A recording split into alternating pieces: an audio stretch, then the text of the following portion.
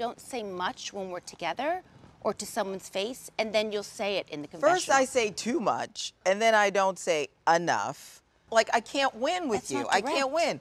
No, Yeah, you it is can. direct. It is direct. No, it's I've not. said to you, It's Dorit, very passive. And Dorit, it's I've with a said smile. to You Come said you want her on. to be direct, but then you accuse her of throwing darts. Thank you. I want her to be direct. I don't want her to throw darts. But throwing darts is not being direct, Andy. Okay. When you have an issue with someone, you look at them, you tell them you have an issue. Okay. You don't throw a passive-aggressive jab with a smile. So can I just say, Throwing jabs is not being direct, Andy. You don't do it. You don't throw a little passive aggressive jab. No, what was the other word that she kept using? Passively provocative. That's the Is that that was what she her was terminology saying? that she kept using throughout the evening. I'm already of, annoyed. Like the reunion. So I need Garcelle to step it up some. Like, do I think that Dorit and Rinna like constantly in what coming way? for the In what way do you want her to step it up? So let me say, okay, and I'll tell you. Like, let me say this. First off, it already doesn't look good that Dorit and Rinna are coming for the only black cast member on Beverly Hills constantly. It smells a little racist. Number one. Number two. Okay, I don't know if it's that, but okay. It might not be. I'm just saying what I'll it talk appears. a little bit about that in the Okay. episode because there was a conversation about race that we can go into. Okay, and then secondly, what I need from Garcelle, she is not giving me. What Dorit and Lisa Rinna understand is what makes good TV. Right. And right. what Garcelle doesn't seem to get yet is that you have to have a couple packaged retorts ready to go. Like, you need to have something to be able to come back because I think if you're trying to fit a certain mold of housewife that you think, but this mold is very boring. I don't think so. Okay, maybe boring's not the right word. This mold is not very, it's not entertaining. It's strategic. It is. It's strategic more than anything. And Absolutely. I do want to talk about this a little bit more, and we'll get into it. But Okay. we have so many topics. On our very last season finale the day. season finale Yes. of Cold Pop. It is the last episode 25 of season 4. 25 episodes. We've been working. And so yeah, we have to talk about this. I want to talk a little bit about the Dave Chappelle drama that's been going Kyrie on. Irving, we're gonna talk about that. That's also someone that's been in the news recently. We have lots to talk about, and so I don't want to spend too much time on this because we're going to get into all of it. All right, well, let's go. Let's go ahead and start the show.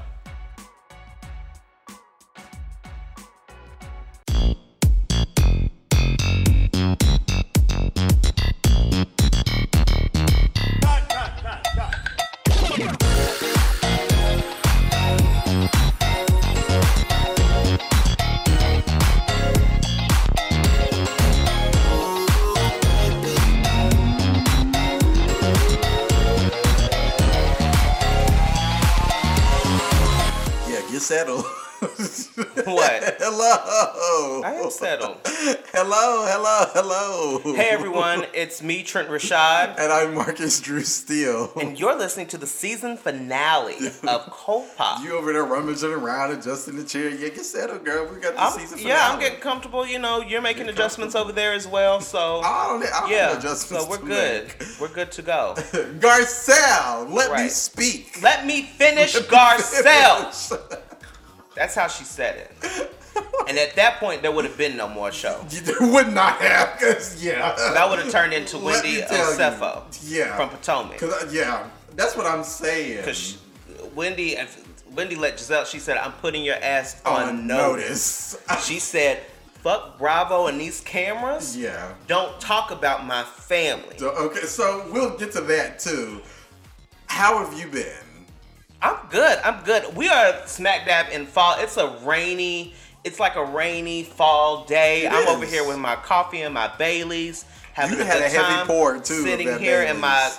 grand Okay. grand deluxe All apartment right, in the Karen. sky. The grand dame. Yes, there's so many things that we have to talk about with Potomac as well. But for me, it's been a really good week. I started watching Squid Game. What are your thoughts? I'm really intrigued. Yeah. This way of doing a story in television is kind of a little bit newer to me. It is. But once you get over the the fact that it's dubbed with English voiceover. Once you get over that fact, it's a really good story behind it, and it's I think actually you can actually find the it's captions, very entertaining. like the subtitles. I think you can actually watch it with subtitles. That's what they were saying. I mean, no, I have no problem understanding them, but it's just because it's dubbed, it's like, I know that this is not this actor's voice. Oh, okay. Yeah. So it's just like, okay. But, I mean, once you get beyond that, it's a very entertaining story, and it's definitely keeping me up at night. So I will say that. Child, okay. It's a very interesting concept, you know. Child, I would not be surprised if some shit did actually happen like this. Hello? In the world today. Hello? So it's very interesting. Have you seen any of it, or? I told you remember we talked about this last week. I only watched like portions of the first episode, and that was it. There's a really good sub story in this. And I've seen so the you reviews, you have the main character who is kind of doing this for his family, but then you also have a sub story of a someone from the law enforcement field. I think he's a detective who's doing like his own solo investigation of this, and it's kind of infiltrated. And so it's very heightened in that sense, especially when it comes to his sub story. And so I'm actually more intrigued at the sub story than I am the actual main story. Interesting. Okay. But really good stuff. Also continuing with, we have now moved into Beverly Hills Reunion Month. It's four It's 4 parts, so there will be it will be an long. entire month long of the Real Housewives of Beverly Hills reunion, and we saw the very first episode this past week, which was very interesting. We played a clip from Tell me your thoughts. the beginning. Let's get into it.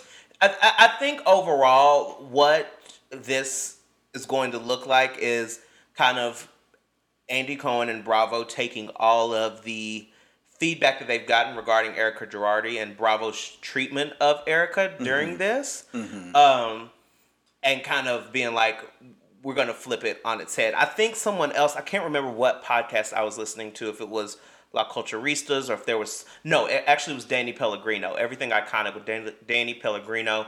If you are a Housewives watcher, I would definitely recommend that. His recaps are pretty funny, but he kind of broke it down in the sense that, a lot of people were saying that Bravo and Andy Cohen were going very easy on Erica. So wait, what was some of the feedback? Yeah. That they were going very easy on her, that they really weren't asking her pressing questions. They were kind of editing things. She's in trouble with the law, right? Yes, and we've talked about this on the podcast a couple of times. Her husband, Tom Girardi, is actually in some legal trouble. Erica has not been charged with anything at this point, as it currently stands at the recording of this podcast. Okay. She has not been charged with anything. And I say that because this story is just changing so much. And so, we'll talk a little bit more about that in Woo Chow. But with this, there is some, how do I say? There's definitely a charge, whether it came from Andy Cohen himself or from Bravo, to really put her in the hot seat during this reunion. And so we see the beginning of that in this first episode. But I think one of the things that you were talking about before we got into, right when we were doing the intro, was this whole thing with Garcelle. And Dorit and Lisa Rinna. Yeah, this is something that we've seen kind of play out ever since season 1 with Lisa Rinna. That her and Garcelle have not been at the best place in terms of friendship. They have one of the longest friendships standing on the show. They've known each other in the industry for about 20 years. And like her and Denise Richards. As well as Denise Richards, who was on the show last season. Not on the show this season. But they've had quite a rocky time. And I think Garcelle maybe went into Real Housewives with the expectation that she would have a friend in Lisa Rinna. Yeah. And then when that kind of fell, those two couldn't recover. What we're seeing now is this whole breakdown of her and Dorit's relationship, which, to be honest, it was already very finicky. Right. They really didn't have too much in common other than just being on the show together. It wasn't that. I don't even remember them not having anything negative to say about one just another. didn't really- they but stayed it out just of each wasn't a other's closer. It wasn't a. I mean, it wasn't a 20-year relationship Right. like that Lisa Rinna has with Garcelle or that Denise Richards had. But we're now kind of seeing this kind of come all the way out in the reunion, and so that the clip that you saw, and then the whole outburst of the first episode, it was a lot. It was quite tough to watch because this was Garcelle's first in-person reunion. Right. Last year was her first season, and they did a virtual. Yeah. But this was her first in-person reunion, and yeah, she definitely got put in a tough spot with She's gonna have Lisa to come Rinna harder and than that. Dorit kind of both tag teaming her. Yeah, she's gonna have to come with something else. Well, one of the things that came up was that Garcelle made it a point to share that someone had told her, and in air quotes always someone, because she wouldn't give any names, but someone had told her that Lisa Rinna discouraged the idea of bringing up race as a conversation on this show because it's just not that kind of show. And Garcelle let this kind of come out in the reunion, I think in the heat of it all, and that really sent Lisa Rinna into a tailspin of like, well, why wouldn't you ever come to me about this? Like, that's not who I am. We've known each other for so long, da-da-da-da-da. But I think it opens up a larger conversation, though, of just how much of this show deteriorates pre-existing relationships. I mean, we've known and then this. how much of this... We know this. I mean, because when you think about some of the relationships that have been on reality any TV, franchise. on any franchise, We've look at seen. Karen and Giselle, who have known on Potomac, who have known each other for years. Nene and Cynthia. Nene and Sheree. Hello. Who have I'm had sure- a what about the very, New York girls? very long relationship. But it just brings up this conversation about how much this deteriorates pre-existing relationships for the sake of, TV. of television. Because I think it does make it harder when It you does, when you know someone outside of a show and then you have to kind of learn and interact with them within the realms of and the parameters. these characters. Or I shouldn't say characters, but these personalities that they create on TV can be tough. So, and not everybody's personality on TV is who they truly are. No, exactly. In IRL. Definitely. So I think that definitely, tale as old as time. Definitely. I don't know what's going to happen with Lisa Rinna. She also threw something else out there that I really thought was kind of low. She was like, Garcelle, Harry, and she's refers to Harry Hamlin, her husband. Right. The very popular, very cute actor. Harry Hamlin's very, very cute. But he kind of talks a little bit, said that, Harry was asking, what was going on with you? You look so sad. You look so depressed. She's like, what? Dorit also made a claim that Harry said that about who? Garcelle, which I don't believe. I don't either. Dorit also said something about, Garcelle needing to be relevant. And Girl, Garcelle has the biggest career out of anyone anybody on this show. on the stage. So you're sitting good because having several seats. That's just not the case. That's here. not true at so all. It was all very interesting. I'm not going to get into the whole Erica stuff. Okay. Right now, we'll wait to get into that. Any other shows? But no, outside of Housewives and Squid Game, those were my two big watches this week. What about you? So first off, this week has been a doozy. It has been just a very exhausting week. Work has been pretty crazy, and just life. It has been a wild week for me. But we've made it to our Friday. I know this is not Friday when you're hearing this, but it's time for the weekend. As far as what I've been watching, I finally had a chance to catch up. I've seen 2 episodes of Impeachment, American Crime Story. Good. My takeaways, I wanted to go back to a statement you made, I think it was either last week or the week before. Sarah Paulson deserves an Emmy. Yeah, I said that. The first episode, didn't even recognize it was her. I was like, oh wait, that's Sarah Paulson as Linda Tripp. Yeah. I said, girl, she is acting. Yeah, no, she's definitely a, as they would say, a tour de force. Yeah. Tour de France. Tour de France.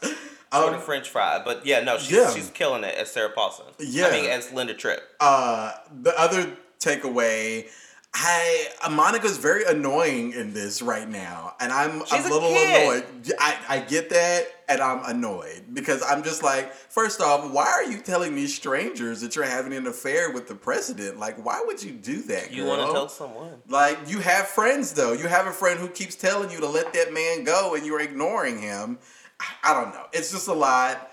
I'm in it, but the episodes are long, so I've kind of had to, like, pace myself because it's just a lot to kind of take in, and then you kind of want to go back and look up things about what really happened and stuff like that. Right, which is what I do. And I told you, Yeah. I have a couple of tools that I use to kind of help process the episodes after I watch them. I listen to this podcast through Slate, Slow Burn, which has a really great podcast.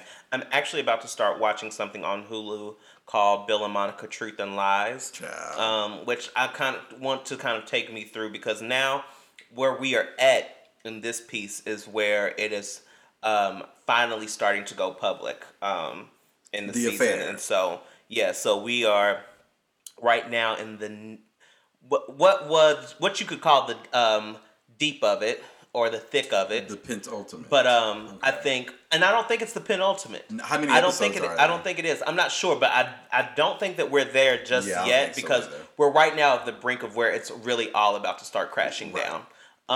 And so I think, Ryan Murphy and the team have done a really great job of kind of gearing us up and showing us all of the backstory. Mm-hmm. And now we're getting ready to see the brunt of how this is going to change this 23-year-old girl's life forever. And that's the other thing, too. I am not the hugest fan of all of the sporadic time jumps. I wish that it would have been nice, and I don't know how much this would have extended, but it would have been nice if you maybe just focused on one or two people's storylines per episode and then find a way to bring them all back together into when things start really popping off. So for instance, it would have been nice to get Linda and Monica's story. I think you're going to see that. I think you will start to see some of that. But it's just so much. I'm trying to keep up with Paula Jones. Which, I'm trying to keep up with Bill. And now Judith Light's character just entered, and she's shady as fuck. Well, too. you have to kind of keep up with all of them. And like I said, I think having those tools can kind of help you process and digest the episodes about what's going on a little bit better. Because I did have a very similar experience to you of okay, we're in 97. Where's this at in terms of what's happened with events? Okay, you have to understand that it kind of all plays into each other, and that these pieces will start.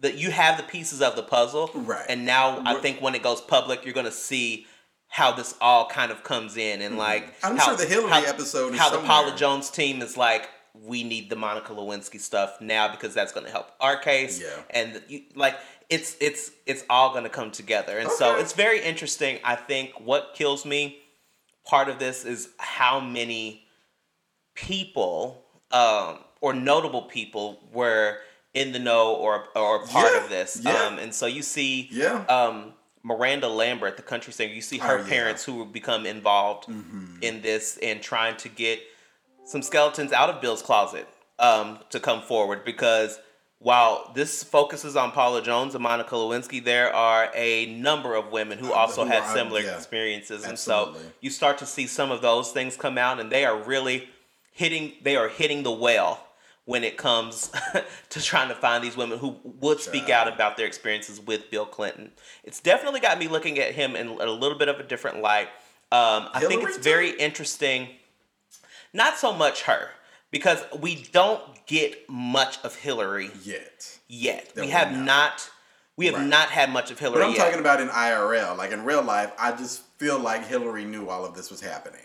Well, no, and I think that that's something that's very true. And one of the things in a podcast that I listened to of Linda Tripp, a podcast interview, she speaks very openly in saying that there really wasn't anything that Hillary Clinton didn't know that was going on in the White House. She had an office right there in the West Wing and was able to be very vigilant about all the goings on. And so I think, we see a very ambitious Hillary Clinton who has her eyes on one specific goal. Yeah. Right. Which is really cool. But I love the show. Well, I'll keep watching. and we'll come back to this. Yeah, like I said, I think to help with the time jumps, do some of the additional reading. You have to do some of the additional reading. I didn't know there was going to be homework. Yeah, you're gonna have to, because like I said, it's really cool because it's so close to our time, and we were around during that time. We were around, yeah. Yeah. The other thing I caught up on that we definitely have to talk about, Real Housewives of Potomac. I'm caught up. Let me just say, I did not like Wendy that much last season because I felt like she was just a yes man. But honey, she has stepped into her own. Mm-hmm. And I think she has realized what Monique was going through last season and now has made a very wise choice to speak out and battle the Green-Eyed Bandits, as she should. Also, Candace still gets on my nerves. Yeah. Still doing the most. Same as Giselle and Robin. I'm trying to think of like what are my main takeaways from what I've seen up until now. Yeah, what are they? Candace was dead wrong for talking about Mia's mother, obviously. Clearly. Even after she found out, she kind of kept going, and I'm like, okay, Candace, you're doing too much. Yeah. I don't understand how Chris puts up with this. Do you? I think like does Chris he like Bassett? I think her husband. I think Chris loves Candace. I think he that he seems puts so up frustrated all the time. I don't know if it's that he seems so frustrated. I think Chris and Candace have realized where they get their milk from. And her mama? No, from the show. And I think them being a part of this show and such, because, you know, Chris, I think, is probably one of the more involved house husbands on this franchise. Michael Darby's entered the chat. We haven't seen Michael Darby this season at all. I mean, we've seen him, but I think very much on the peripheral. But I think that's because Ashley made him be on the peripheral. To be honest, I think that was because of that whole incident. I think it's Michael who was like, I now need to kind of take a step back. But you think so? I think what we saw last season with Chris and Michael getting into it, and now Chris kind of stepping more into that role. I think that Candace and Chris have realized that in order to assert themselves and be completely financially independent outside of Candace's mom, that this show is going to be. Yeah. They need to be able to kind of do some of this work. And I think that Candace realizes that. And her behavior is reflective of that, because I don't honestly believe for one second that Candace is this nasty and this crazy. Right. But I think that she knows that, hey, I need to be entertaining for the sake of keeping this show. Absolutely. And I'm not going to be having a baby anytime soon, so don't ask. But I will continue to be nasty to these girls when you need me to. And the other issue, that's a very valid point. The other issue is I don't understand why Giselle and Robin are pushing so hard on Wendy. I'm glad Wendy is pushing back, because one of the main things that annoys me is Robin like, God, I just can't get through to her. And like, she's so stubborn and I'm done with it. And I agree with Wendy. If you cared so much, why haven't you picked up the phone and called me? If you wanted to get through to me, why haven't you, tried to set up a one-on-one? Because they do. They don't care, ding, really. Ding, ding. They really don't. Exactly. And it's an opportunity so you're gonna sit here for them. And take these jabs. And it's an opportunity for them to be able to comment on something that is, outside of their lives and where because Robin has no storyline. What is her storyline? I mean, I think Robin has a very interesting story. I don't know what her and Juan Dixon's relationship is. And it's very... Are they even still engaged? I'm not sure what's going on with them. And I think that, with Giselle, she also kind of got exposed last season by Monique. And then tried to claim, I knew. That storyline fell through. And so I feel like there's not much else for them to do. Outside of, let's attack, let's figure out something. So we have several girls searching for a storyline. I feel like this year they started with Mia, and then they saw that really wasn't going to go anywhere, and that Mia wasn't going to be able to spar with them in that way, which I don't think would even be fair to ask of a first season cast member. But I think the little tidbits about Eddie that have come out, I think gave them enough fire to be able to say, let's target Wendy and let's get in there and see. And Wendy can do it. And that's what I think is so great is that Wendy can come back and spar because she's really been doing great. very well. She's really great with her words. Yeah, that's that and TV pundit. she has some quick, she has some little quick takes for them. Yeah. I wanted to get your thoughts on G Money. On Mr. Gordon, who is Mia Thornton's husband. Michael Darby number 2. Absolutely not. I don't think it's Michael Darby number 2. He's doing the most. He's doing a lot. I think, you know what? On this couple's trip. I think it's the first time in which they've probably done something like this, of being in front of cameras. And I think once they go back and look at their behavior, they'll make quick edits to all of this. But for me, he's great TV. He is so great obviously, TV. Absolutely. Could you get into where did he say? He was like, "Where's the white women?" Oh yeah, when they were like taking the shots. He was like, "Where's the white women at?" What did they call it? GVO? Good vibes only? GVO. Yeah, GVO. Or get the fuck out. What about when he was licking his lips at Karen? Can we get into that? What took me out? What took me out was Karen's response. She was like, "Doesn't he know he's talking to the ambassador of Surrey County? Sir, have some dignity." Who was filming a Surrey County video in Potomac. I love Karen. Karen Huger is the gift that keeps on giving. Okay. So many great things about that. So as of right now, I just need to know, and then we can move on. What are your final thoughts about Potomac? Like, what do you think is going to happen, or based on what has happened? I think it's a really good season. I think that they're setting us up for something with Wendy and Eddie. Like what? There seems to be a light on them of this like completely like, like lovey-dovey couple and like this huge support, and we wear matching outfits and all of these things.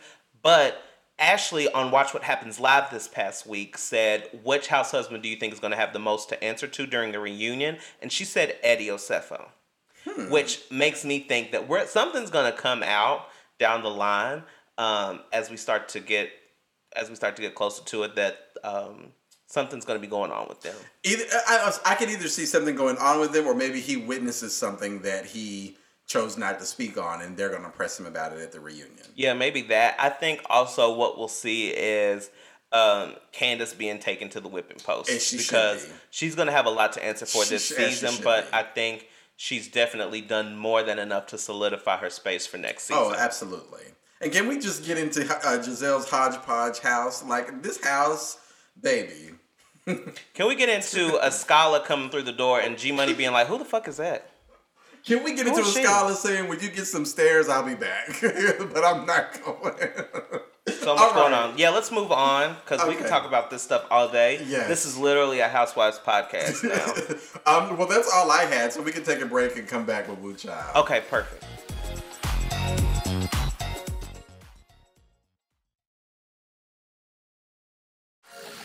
All right, we are back, and it is time for our most beloved segment of this podcast, Wu Child. This is the part of the show where Marcus and I get to go over the top pop culture moments of the week, things that made us say, "Wu Child." Marcus, you're up first. Okay, let me see here. Where do I want to start? Okay, so let's start with the sports world, because I know sports. It's one of my niches. Okay. Go ahead, girl. Kyrie Irving, the Brooklyn Nets.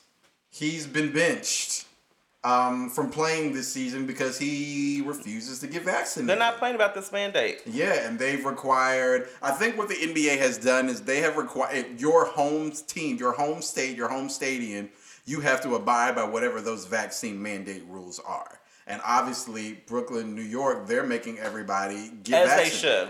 And so Kyrie has pretty much said that he ain't doing it. And so the Nets announced last Tuesday that Irving would not play or practice with them until he could be a full participant, ending the idea that he would play in only road games. So they said, no, you're either all in or you're all out. Irving hasn't said he isn't vaccinated, asking for privacy when he spoke via Zoom during the team's media day on September 27th. What are your thoughts?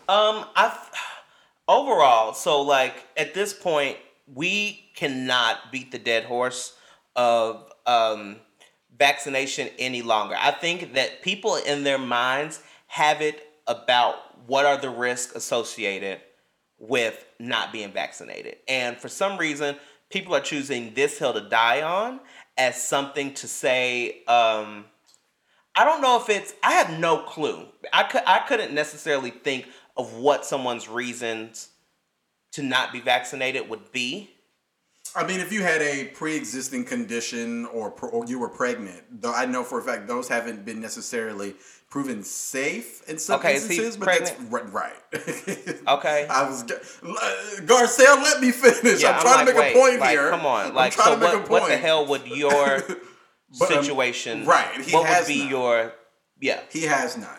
And at that point, where it's messing up your money, that's what I want to know. Does this mess up his money? Absolutely, because he's in not going terms to get paid. of? Well, see, that's the thing. I think it's a little bit different. Those basketball contracts. No, they've said that if he's not showed up to the games, per game he's losing a certain amount of money. Let me find it in here. But no, he's not getting paid. That's what I want to know, because sometimes with those basketball contracts, that money is just, you're going to get something regardless. And so I don't know, with someone who's been in the game as long as he has been in the league, I think that there could be a I think that this could be the vacation that he's really been wanting, because out of that, what reason would you have to say this is not? I'm choosing this hill to die on. Yeah, you have all of the doctors. You have all. I mean, at your fingertips, you have people around you to kind of, if there ever was a problem or a complication, to be there and to take care of that issue, but. So this is what it says. NBA players are not required to be vaccinated, but they face more testing and restrictions on their ability to be around their teammates. The league had said that players wouldn't be paid for games they miss because they are ineligible to play. Mark said Irving would still be paid for road games, but not for home games. That's what I'm saying. So, but there's more home games than there are road but games, that's, Mama. But looking at how much money he probably makes, like, that's probably not really going to be hurting him in a very serious financial way. And it still doesn't say whether or not he would be paid for road games if he played, but they've benched him from playing all games. So if he's not playing any games, I don't necessarily think he's being paid for road games either. I could be wrong, but that's, according to this article from the AP, that's what it seems like. I'm just, like I said, I think at this point now where we have kind of graduated to is that the people who are not getting the vaccination, they've chosen this, and I think it's going to be really hard to turn anyone's mind.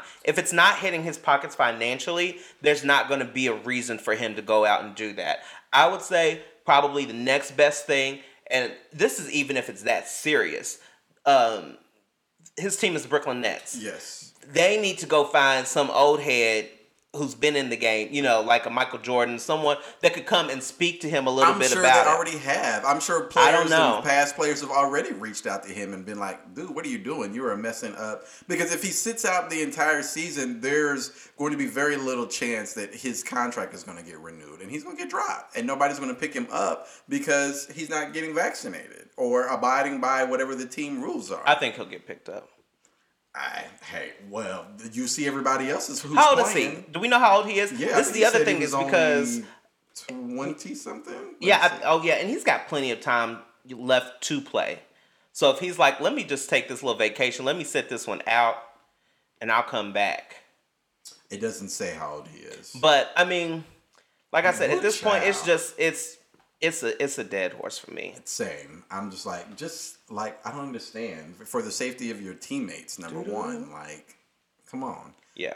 Woo child. So that's my first one. What do you have? Okay, well, I want to talk about our everyone's favorite Clueless star, Stacey Dash. And when I say clueless, I do literally mean clueless.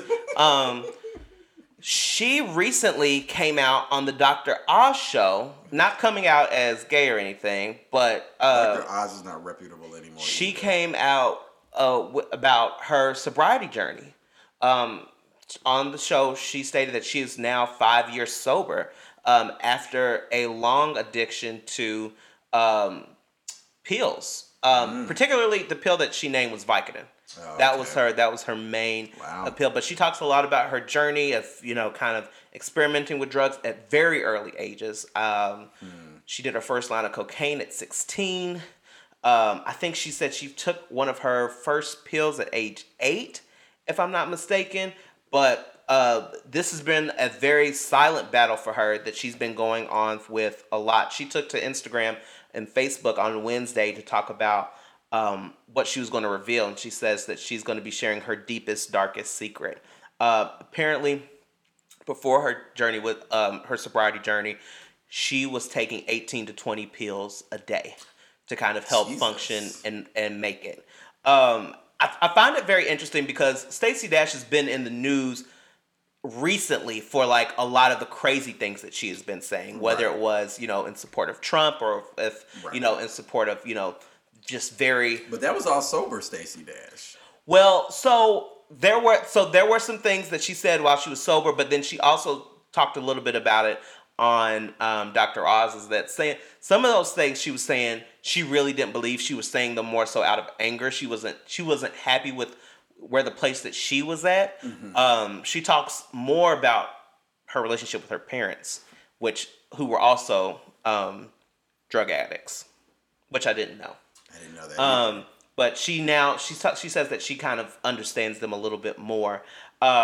In terms of the Trump thing, she started walking back that statement in January after the surge at the Capitol, and saying that that's not who she is and things of that nature. But she described herself as being a person who was sick and now is on the road just to becoming a better person. Overall, I can't say that I'm surprised, but this is so someone who looks like Stacey Dash. Let's put that out there. You pull up the pull up the article. This woman is 54 years old. Hold on, let me look. And she looks amazing. I'm gonna say, what are you trying to say? She looks amazing. Well, it's interesting to have, that battle going on and not be able to see any signs, anything of it. Of course, it makes sense now in retrospect, that she was going through a tough time when she was spewing out this hate. But it's also just a reminder, you never know what the hell's going on with people. This is like almost along the lines of like, I'm trying to think, who was that star that had the Anna Nicole, who had like those that addiction to. But she was acting out in public. She was acting out in public, but she was the trim spa, all of that stuff. Yeah, so no, I'm not. So no, I'm not saying that. But just like in terms of like the wear and tear that it puts on your body, you couldn't necessarily see that so much with Anna Nicole, and it's just like, dang girl, like you could be going. The way that she still has been able to kind of preserve herself and maintain herself, and she is a good actress. Don't get me wrong.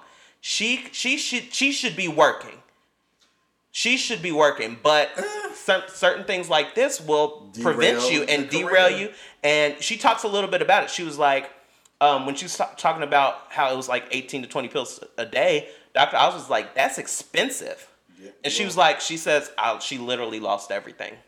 I wonder if this if this played a part into, you remember that show Single Ladies on VH1? Oh, when she didn't return? Season? Yeah, and Lisa Ray was talking about how she had got into it with Stacey. I wonder if that had something to do.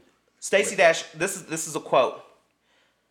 I lived my life being angry. I was the angry conservative black woman, and at that time in my life, it was who I was. She went on to say, she was like, I'm not homophobic, I'm not racist, I was just angry. And spewing out that hate benefited her. I mean, I am on board with, when presented with new information, you are allowed to change your mind. You are allowed to grow as a person. However, I just get very exhausted by this cliche of black celebrities jumping out on a limb, kind of like what Sage Steele is doing right now, only to 5 years from now try to find their way back, in a sense. Does that make sense? Well, let me ask you this: do you think? Well, let's go a little bit deeper than that, because this is not necessarily. I mean, Sage could come out and say that she was also popping pills, but I just say all that because you said she's been sober for 5 years. That means the entire Trump presidency, she's been sober. So like these things that she's been saying and or doing, like that has not necessarily. I think been if you went caused back by- and lined it up, yes, there might be some times where she did say some things that were there, but then I think also on that journey of sobriety, like it's not an easy time either. It's not like all things are great and my mind is clear So and then like why not stay out of the public eye? Why run for governor of California? because you have to make the money to keep up the habit. But she's sober. I'm saying. what's the habit is she trying to keep up? Well, I mean, it's either that or she's trying to stay relevant. Because Like, all of these things happened within the past. well, now, 5 do you years. think this? Do you think that she has the ability to make a comeback I mean, it's Hollywood. in acting? Girl, stay out of running for Congress. Stay out of that. Politics does not suit you. Any celebrity. Go see if you can get on It's BT Hollywood. Plus. Yeah, I'm sure. Do you think? Could. Do you think she can make a comeback? And do you think that we Sure. would accept her? I mean, I am not a fan, but So she's canceled to you. I don't know. That's not what I said. 'Cause you know you will. You That's will not cancel. What I said. I didn't. You will say cut that, and so don't cancel try to- someone in a minute. I've never. I just said that I was not a fan. I'm allowed to not be a fan, Okay. but I'm sure she could absolutely. If she were to get her act together, which it sounds like she's doing, because this seems like the next step in the PR machine. Let's get you on a talk show. Let's tell your story and have some people sympathize with you, and then let's get you a job. That's exactly what. that's this what she's PR doing. machine- I mean, that's- what yeah. I'm saying. So of course she'll work again. Of course. We'll see. She'll get something. You know. Child. I don't know. We'll Ooh, see. child. We'll see. Ugh. All right. The next topic that I have, you know who Little Mix is, do you? I'm not really familiar with I Little didn't Mix. think so. I couldn't tell you a song, but I know it's a girl group Okay, I didn't think you did. from Britain. Yes, the UK, not Britain, the UK. What? Okay. There is a difference. honey. Okay. Oh no, I know the UK encompasses a lot, but I Yeah. thought they were from Britain. I think they're all Specifically. from like different parts of the UK, but Okay. sure. Yeah, I'm a huge fan of Little Mix. I'm a girl group aficionado. I feel like I could write a book on like every girl group that's ever existed. Little Mix are British. They're a British girl group. Okay, but are they all from Thank Britain? you. Thank you. Are they all from? It just Britain? says that they're a British girl group. Okay, so we still point not proven. So their origin is from London. Their origin is in London. That's where the group started. Because they got started on America's Got Talent. Okay, so Or it's the a X it's a Factor, one Britain of the girl two. group. I What do think you it's want me the to X do? Factor. What do you want me to do? I don't want you to do anything. Anyway, I'm just telling you. Anyways, what you probably the girl was it was a 4-piece and they Oh yeah, they all are. came They're all together. English. Okay. All of them. They all are from England? Yeah. Oh, perfect. So the girl group is a 4-piece that I think it was X Factor, not America's Got Talent. It was X Factor Let me UK. make sure you got your stuff right. That they got formed on. And they went on to become one of the top selling girl groups They're in from the X UK. Factor, yeah. That's what I said. I'm just double. You said I think. That's I'm what just I double checking said. for you. I mean, I say that I knew that. Okay. Anyways, You didn't know that they was British. You're getting me distracted. You're getting me Go. distracted. Anyways, they were a 4-piece, and then one of the girls, Jessie, left the group, and she left, and after like 10 plus years or whatever. So this was maybe like a year at the end of last year or so. She left the group at the end of 2020, and her reasoning for leaving the group was because she said that she felt like that she just got bullied so much by fans, and her mental health was in jeopardy, and she never thought that she looked okay, and she was having problems. You know, all of these things that go take time and take care of yourself. A year later, why are you coming out with a solo single? I don't understand that. Music can be your passion, and you can find yourself in a place. But that wasn't the reason why she wanted to leave the spotlight. She wanted to leave the spotlight because she was in it, and like it was the magnifying glass was too harsh, and she needed to step away. Yeah, this is not stepping away. She stepped away for a minute and came back. It's been less than a year. Well, she definitely has made the charge to come back in the way that she wanted to come back. We know that sometimes Bing, big, this ding, is ding, the ding. thing. Exactly. This is the thing with some of these especially with these girl groups that are manufactured. Yeah. They will put you in a group, very yeah, certain at the lane. level and say that We all know this. This is going to be your hair color. This is Where going to be you're your gonna eye look, color. this is what you're and gonna this sing. is what you're going to Yeah. do. And this is what Absolutely. you're going to talk about. Yeah. And sometimes it That can can be be really hard exhaustive. for an artist who has a very particular way in which they want to come across and what they want to do with their career. So the drama is, why not just say that? That's not what she said. Now, if she wanted to have a solo, and this is not even the drama. This is not even the drama. This I'm is not not even saying, the like, drama. let's get to the real. But clearly, this is let's part get of it. to the real So we'll come back to situation. that. Because I want to talk about this black curly wig. So the reason why she has been brought up in the news and her former bandmates are allegedly having beef is because she's been accused of blackfishing. Definitely. Just Clearly. like Iggy Azalea and some of these other white girls. But in a very different way than Iggy. Yes. And so Jessie just recently released her debut solo single, and of course it's featuring Nicki Minaj and a cameo from Diddy, and it's a sample from Diddy's song. The We Ain't Go Win. No, it's that beat. The song is that beat. The song is not that great to begin with, but that's just me. But she's been accused of blackfishing, and I'm going to read this from what article? This is from E! And it says, former bandmate Jessie Nelson dropped her new song with Nicki Minaj on October 7th, but it seems at least one mixer isn't so thrilled. TikToker No Hun shared unverified screenshots of Little Mix's Leanne Pinnock, who was the black bandmate. The actual black girl. The actual black girl in the group. Leanne Pinnock allegedly going after Jessie in his Instagram DMs. The messages, which E! News has not independently verified, similarly show Leanne calling Jessie a horrible person. She also allegedly asked No Hun to make a video about Jessie being a blackfish, referring to someone pretending to be or acting black when they're not.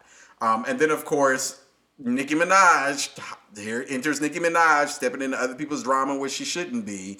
Gets on Instagram Live with Jessie and basically tells all the rest of the other bandmates of Little Mix to go F themselves and to stay in their own lane and to mind their own effing business and blah, blah, blah, blah, blah. What are your thoughts?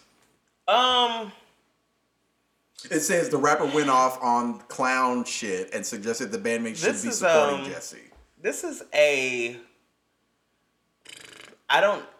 we've seen this kind of happen. Look at this couple picture. Of times. Look at the picture in the link. We've all seen three of this these girls look black. No, I don't Jessie. think they do. But what I will say is that we've seen this happen a couple of times with these rollouts of girls with their solo careers, and I don't think anybody's sabotaging Jessie, but That's I also don't implied. I don't think that anybody is extending a hand to help this girl Nor should out. they. Because somebody should have Why? stopped this girl and said, "Stop what you're doing. Let's take This is what it's coming across, and let's not do that." You know what I'm saying? Like, you don't see this, and that's, like I said, this all kind of goes into, you could say, very similar things and very similar sentiments that happened with the work from home girls. Fifth Harmony. Yeah, Fifth Harmony. Who's you could say the blackfishing in same. that group? No. I'm just saying you could see very similar things with the work from home girls. You could see similar sentiments that came with Pussycat Dolls, where it's not that there should have been a collective. Someone in the camp should have said, "Girl, this is not the way to go about doing it." But she wasn't doing that in the group. That's the problem. Well, I thought you said that they all look black in this photo. But no, I'm talking about it's a photo of Leanne Pinnock, Nicki Minaj, and Jessie. And that's why I said go to the article. Why do all three of these girls look black?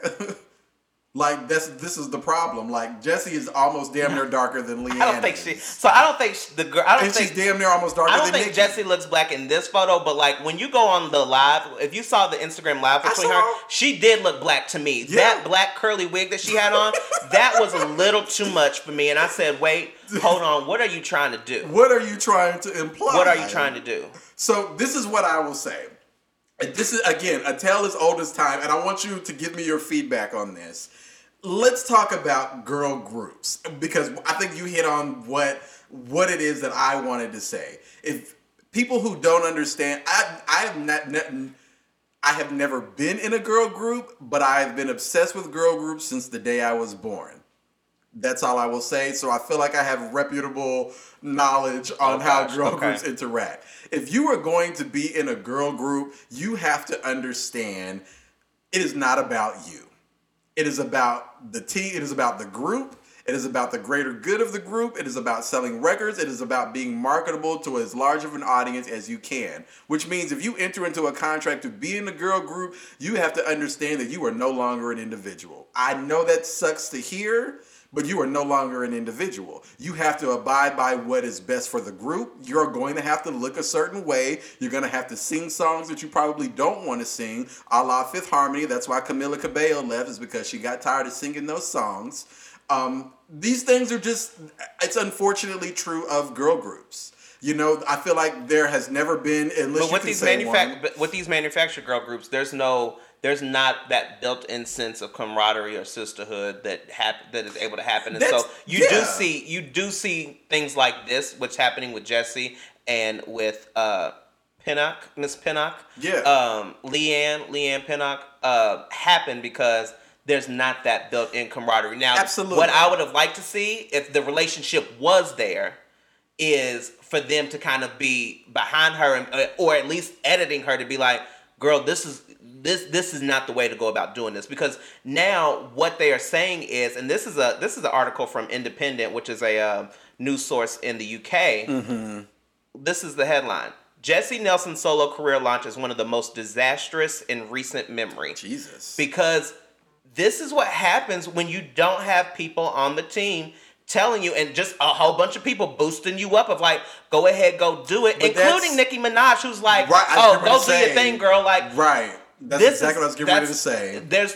And Nicki Minaj is seeing dollar signs. Right. She knows that she's profiting off of this. She's going to profit off of this, and it's going to do that. Well. And so it's not coming from a sense of authenticity, but now you have to beg Nicki Minaj to get on and do live with you and kind of help explain some of this blackfishing away, which is what she tried to do this past week. Right. This whole, Nicki Minaj got on the live basically saying, well, there's black girls who wear blonde hair and color contacts and like all of these things. And but they're not trying to look white. It's just so interesting to me because it's like, this is what happens, and this is the dagger they want to throw every time to black women.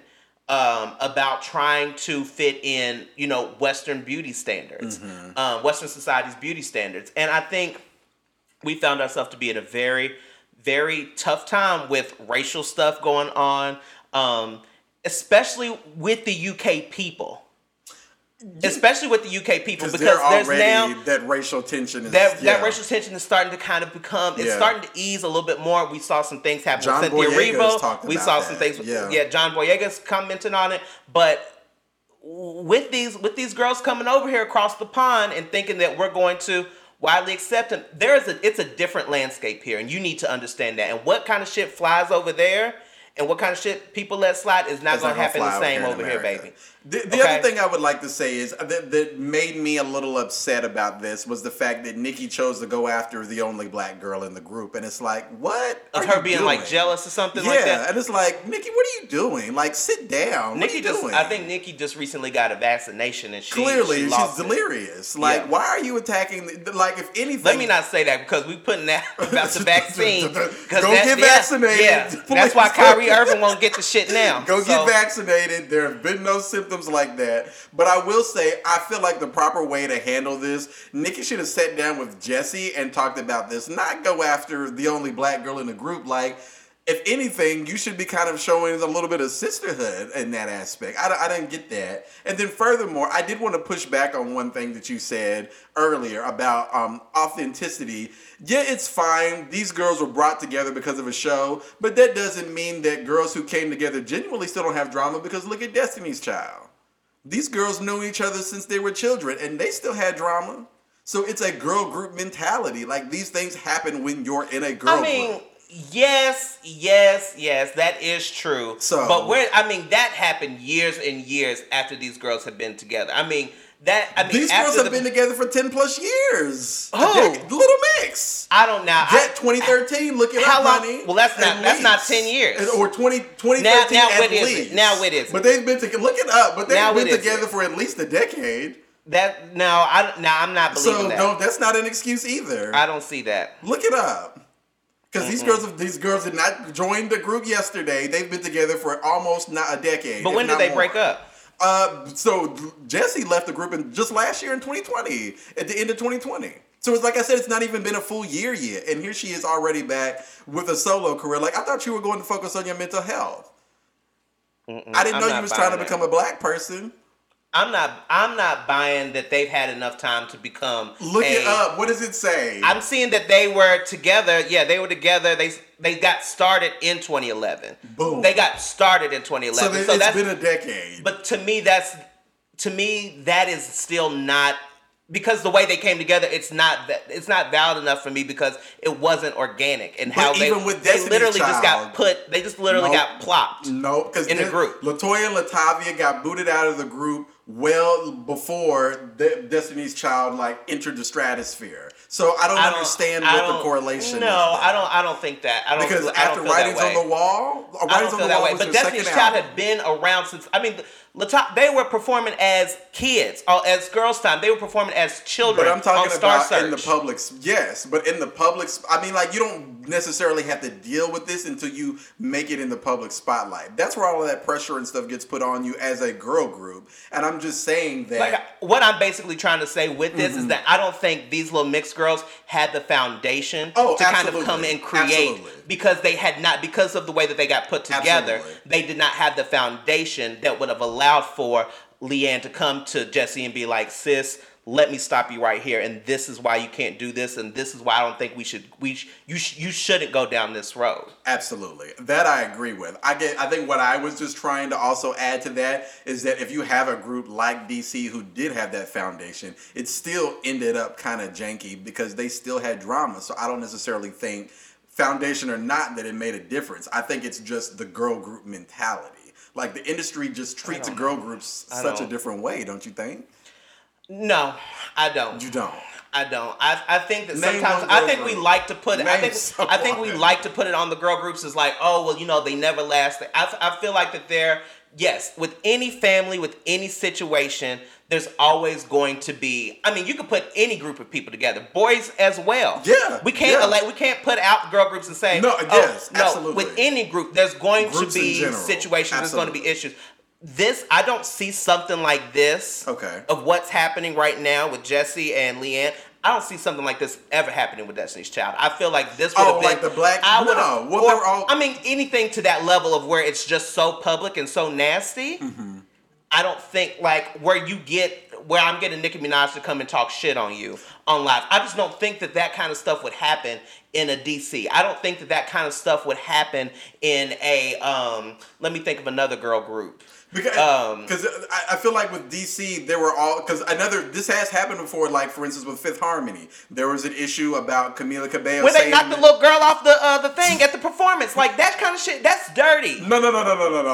That's not what I'm talking about, though. I'm talking about that there were instances where Camila came under fire for saying the N-word, and it had been allegedly found out that while in the group, she had been doing that. She had been running some kind of account and calling Normani and other old girl.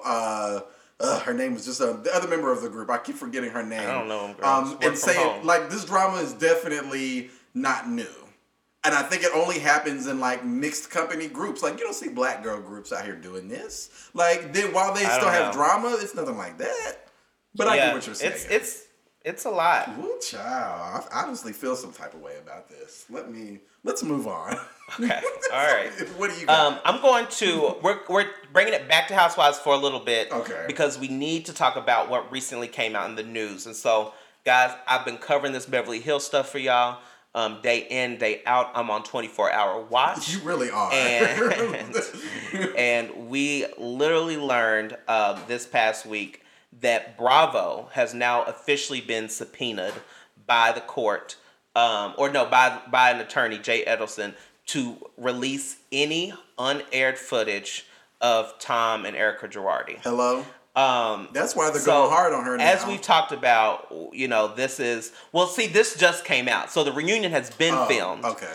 But maybe they got wind. This just came out that Attorney Jay Edelson has subpoenaed Bravo to hand over any of the unaired footage of the two, in hopes, I guess, to prove or share something about what evidence. The embezzling of money. Yeah. I wonder can Bravo be found complicit in this? So this is the thing. So they've put out a statement which I found to be very interesting. Mm-hmm.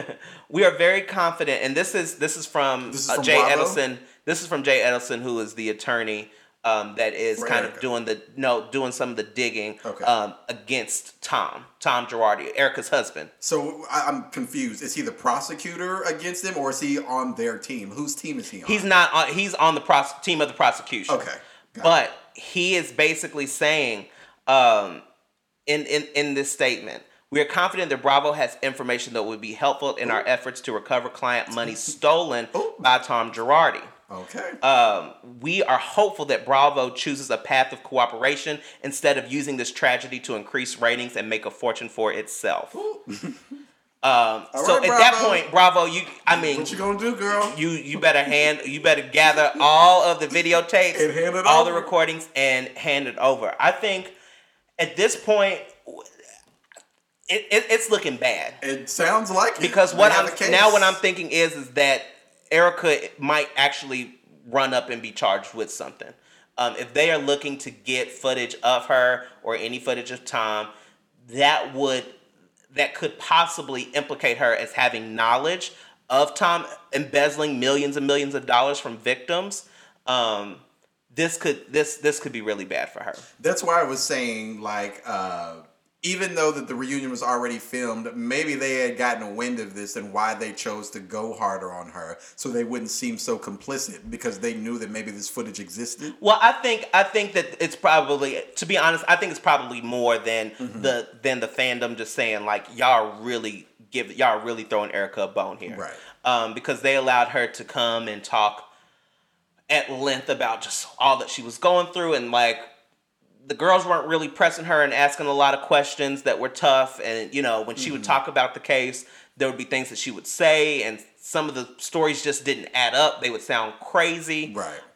and so she didn't have to answer for a lot while the season was actually taping. But then when it came time to do the reunion, I think they said finally were. we need to put her feet to the fire, and we need to kind of at least do our part to hold her accountable in the realms of this franchise.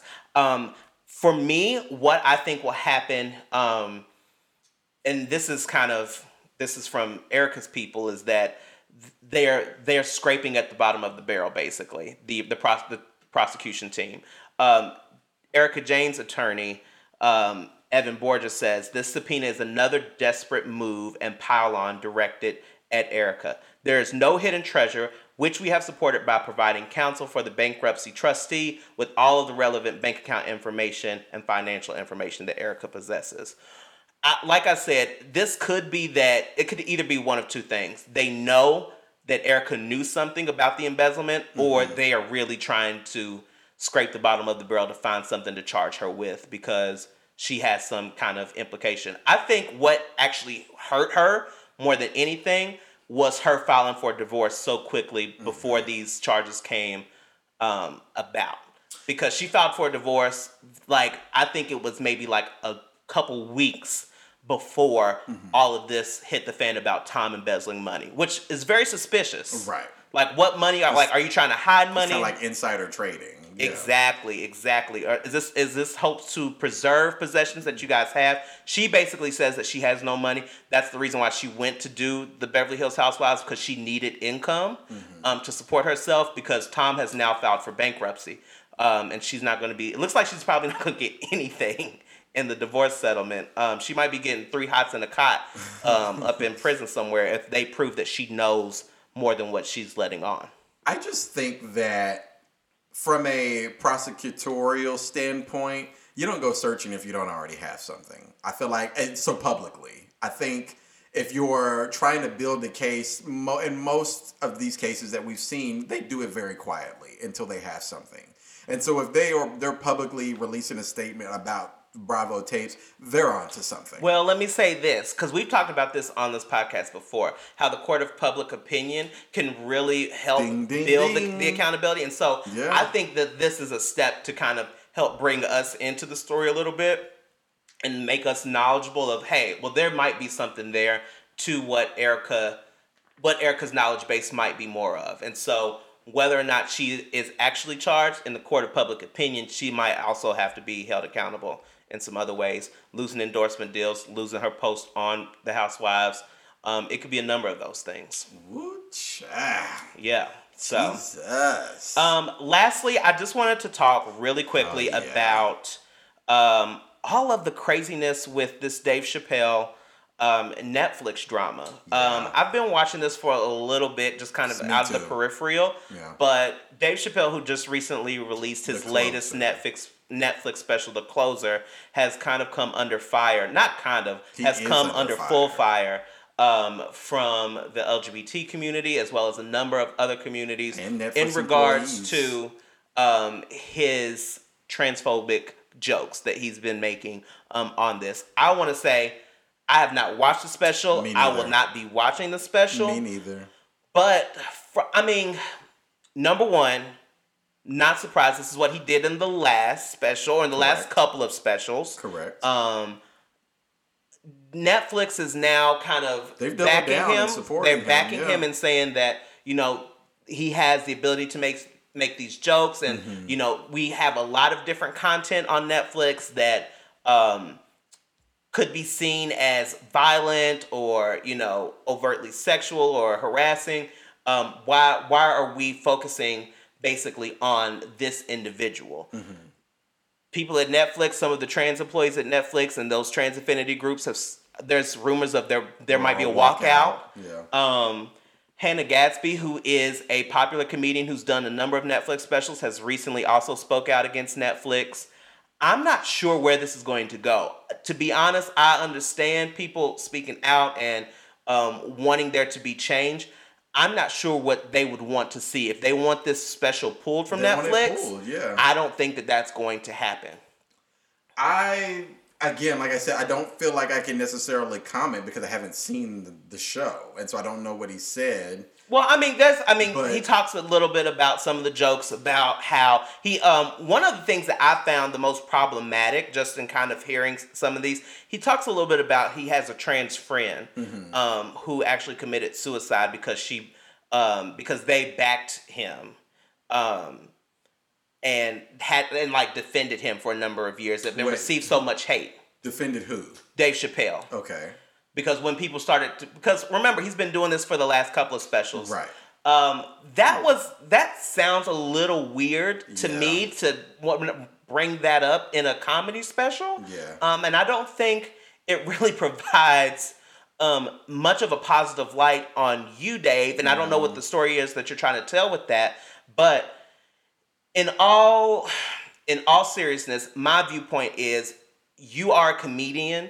You know what to stay. You know the things that you can stay away from. Dave Chappelle's made so many jokes about so many topics, and has done it in a way that can be seen as funny, as engaging. But if you are doing something repeatedly that this group has a problem with, why can't you just take the note and keep it moving and touch on something else? It's almost like he's daring the public to come at him. And creating this sensationalism around the Netflix special because it's going to drive traction to it. It's going to drive attention to it. And I'm just, at that point, I'm like, you have probably more money than you know what to do with. You don't need to speak to this group or speak about this group any more than you already have. We have your feelings on it. Great. Let's move on to something else. And I love Dave Chappelle as a comedian, and I think some of the things that he does are great. And this is now putting me in a very weird place about how to move forward with you, because it feels like it's not so much about the art or about the freedom of the speech, and it's more so about the sensationalism that you can drive. And I didn't think Dave Chappelle was one of those people. Remember, this is a man who walked away from the Chappelle Show at the height of at its height popularity on Comedy Central. He's never been someone who was about the spectacle and that's not where he comes from. And so this is a very different Dave Chappelle that I feel like I'm seeing. So somebody on Twitter and I'm so glad you said that, because somebody on Twitter said something that I agreed with and identified, and she was like, all of this new Dave Chappelle drama just re-solidifies the fact that during the Chappelle Show years, somebody was writing his content for him. as opposed to what he's been producing lately, because it's a total 180. You think so? Absolutely. It's a total 180. Like, I don't remember, and I've seen damn near every episode of Chappelle's Show. Like, were there a couple of gay jokes? Fine. I mean, in the Prince story, I mean, and all that. he had some cool stuff. But He had nothing. that whole Ask a Gay Guy thing. That was so funny. Nothing like this. Like, it's a total 180. And then number two, to go back to your other point about his trans friend, the reason why that doesn't make sense to me, because if that were true, and that trans friend was such a good friend to you, why not stop what you're doing? Well, let me say if this. that friend is coming under fire for defending you, why don't you stop what you're doing? Well, because there are trans people that support it. And like I said, Flame Monroe is another trans comedian who's also spoke in support of Dave Chappelle and saying, like, he should be able to make these kinds of jokes. This is what it is. And I just, like I said, it's a different time now. And comedy does have a responsibility. And we have to do things in a different way because of it's not like it's a bad thing. Like, I think that we should get out of this idea of like censorship and we don't have freedom to joke anymore. It's not necessarily about that. Mm-hmm. It's about wanting to demystify the stigmas around a certain group of people. And so when you say things like trans women aren't real women, that's a problem. And that is latching on to those age-old attitudes that have supported people abusing, killing trans people in this country. And it's like I said, once again, I think for me, it's okay for us to evolve comedy. And you are a highly decorated comedian. You've received awards. You've done all of these great things. Continue to challenge yourself in a way. Like, to me, this is old news. Yeah. This is reheated comedy that you were using that you're turning around. Like, let's figure out something new. Yeah, challenge yourself to be in a different space and how you can bring these people in, but you don't want to do that. I'm gonna say, I don't think you don't want to do that. Yeah. You don't want to do that. You want to create the ooh-ah. The ooh-ah. You want to be Monique Hart. Yeah. So, ooh, child. Ooh, child. On that note, let's take a break. And when we come back, you're going to bring us our spill segment. The last one of the season. Yeah. So we'll be right back.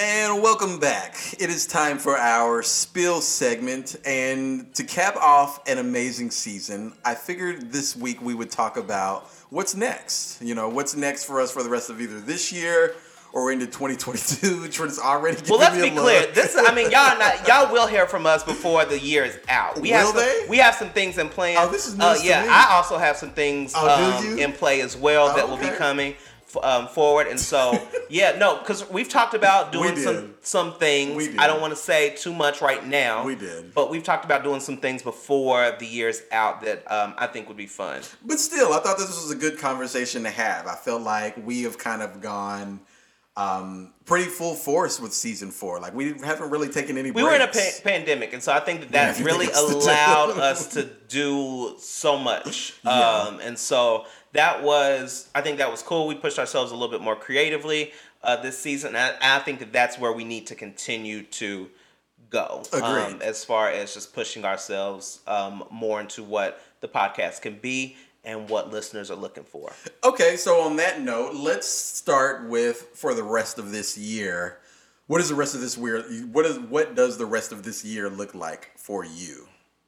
I mean, you're talking about just personal wise. Yeah, we're starting outside of this. Outside of the podcast. Continuing to get my show place together. Your what? My show place, my apartment. Okay, I can't and make this place, the all right. the manner that I have for in my vision. I think that's part of it. I definitely plan to spend a large part of the holidays in Kentucky. I've not went home that much. Yeah. And so that's really important to me in getting some time to connect with friends and family back home. Outside of that, I mean, there's not much else outside that we would want to that I feel like I need to accomplish. We don't have a lot of time. October. Just a few months. Yeah, you only and got so a few months left. I'm going to put those two down. A couple months left. Okay. I think you hit the nail. One of the things I need to go home as well. It's been a while since I've been home, and so I think the latter part of this year for the holidays, I'll be doing that. I also think I am going to take a social media break after this and just kind of... You take a social media break every year, I feel like. And it's needed. I feel like I need it. I need to refresh again. I need to refresh again, and I feel like it's time to maybe take a bit of a social media break to get refocused on some of the things that I want to accomplish in 2022. Well, cute. What else? Okay, so speaking of 2022, what are some of your goals that you kind of want to set for yourself for next year? I have not really thought about it as far as goals for 2022. I'm trying to think. What would I want to do? And it didn't have, you have to, just one. Give me one main goal that you would like to accomplish. Okay. Traveling more. I think that's Same. definitely one thing. As you know, as the world opens back up with the pandemic, I think traveling more and getting out more is going to be one of my big goals. For next year. It's so funny because we have not discussed this, but that is also one of my goals, is to travel more and to be more creative. I feel like that I have kind of entered a creative block this year, and I need to get back to basics and doing some more creative things and putting some more stuff together that bring me joy. And so I kind of want to get back to that a little bit more in 2022. Yeah. So, okay, so let's gravitate to the show, because I know we've talked about this quite a bit. And I figured the pop stars deserve to know. Let's talk about what our transition looks like for season 5. What are we, and we can kind of ping pong back off of this, but what are we moving to? Because we've discussed kind of reformatting the show. Yeah, we've definitely thrown some ideas in the air of kind of creating a more focused show, maybe centered around one aspect of pop culture and not necessarily running the gamut. Keeping some, of course, those beloved segments that we all love and know, or those signature segments that we all know.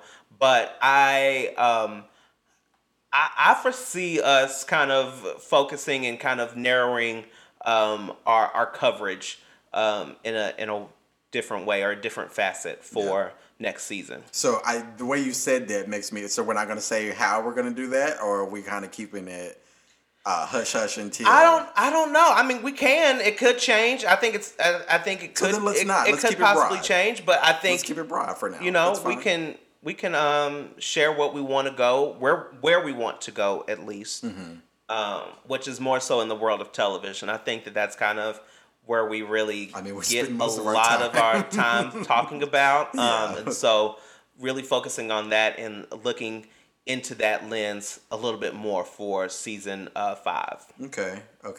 Do you have a favorite episode of this season or a memory from this past season?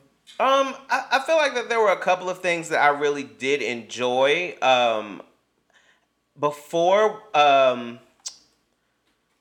I've really loved all of the Housewives conversations. I've also like to talk a little bit about some of the commentary just about mental capacity and health. Like I'm thinking about like the Naomi Osaka conversations, and some of those things. And we've had some good conversations, I feel like.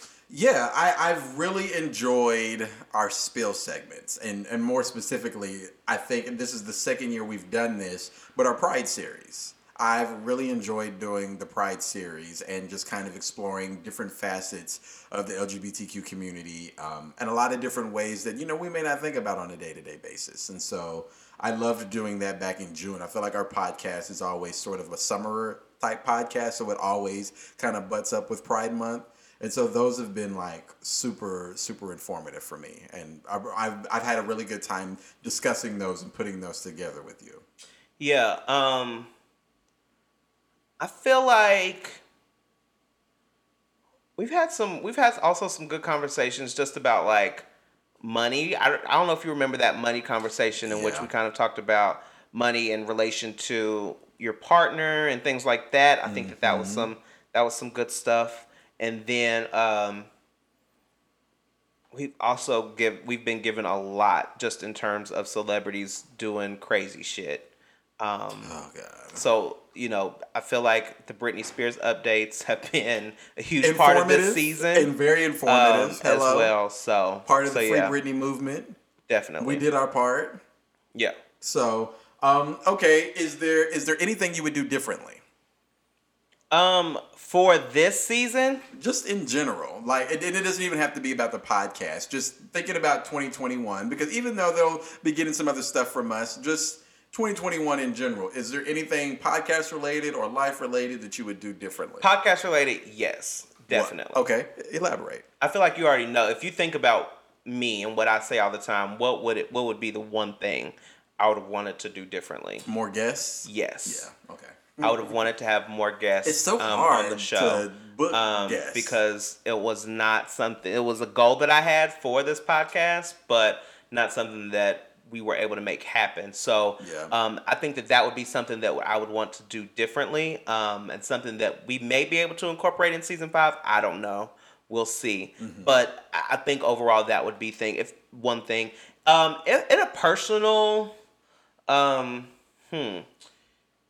In a personal, stance, it's probably the traveling, more vigilance on my health and wellness. I think that that's also a big thing that I want to see happen more for myself, is just being taking more ownership of that, and not looking at it at the lens of what happens. I think because of the pandemic, I was just like in this space of like excusing my behaviors of fitness and things that I may have kind of built in or did more of before the pandemic hit, and letting those things fall by the wayside. So maybe seeing those things kind of come to fruition a little bit more. Okay, that's fair. I think I've just had a very tough year. 2021 and like from June 2020 to June 2021 was just a very tough year for me. Yeah, you've definitely had a whirlwind. I mean, when you think about episode 1 of this podcast, I think you were living with me. I think so. At that time, and things were definitely in a different place for you. It has been a journey, and I've made it to the other side, and there's still some ways to go. In terms of doing anything differently, I just think I was doing enough to just keep my head above water, honestly. I don't think there was anything I could do differently. We were dealing with the pandemic, unemployment. I was doing my best to keep my head above water at that point. Yeah. So that's pretty much it. Okay. Anything else you want to say about this past year or about the podcast or anything? I just wanted to use this space as a time for reflection. And of course, it's our season finale. Yeah, no, I'm like I said, I'm feeling pretty good about it. I think what I would love to see is that, we got to get harder out there and promoting, and we need all of your help out there as far as listeners and sharing us and posting us and commenting and things like that. So please continue to do that. Please share our podcast because we would definitely love to be able to reach more and more people with each season. Absolutely. We need the support. Okay, on that note, let's take another break. And when we come back, we are getting into Fizz or Flat, right? Yep, we'll be right back.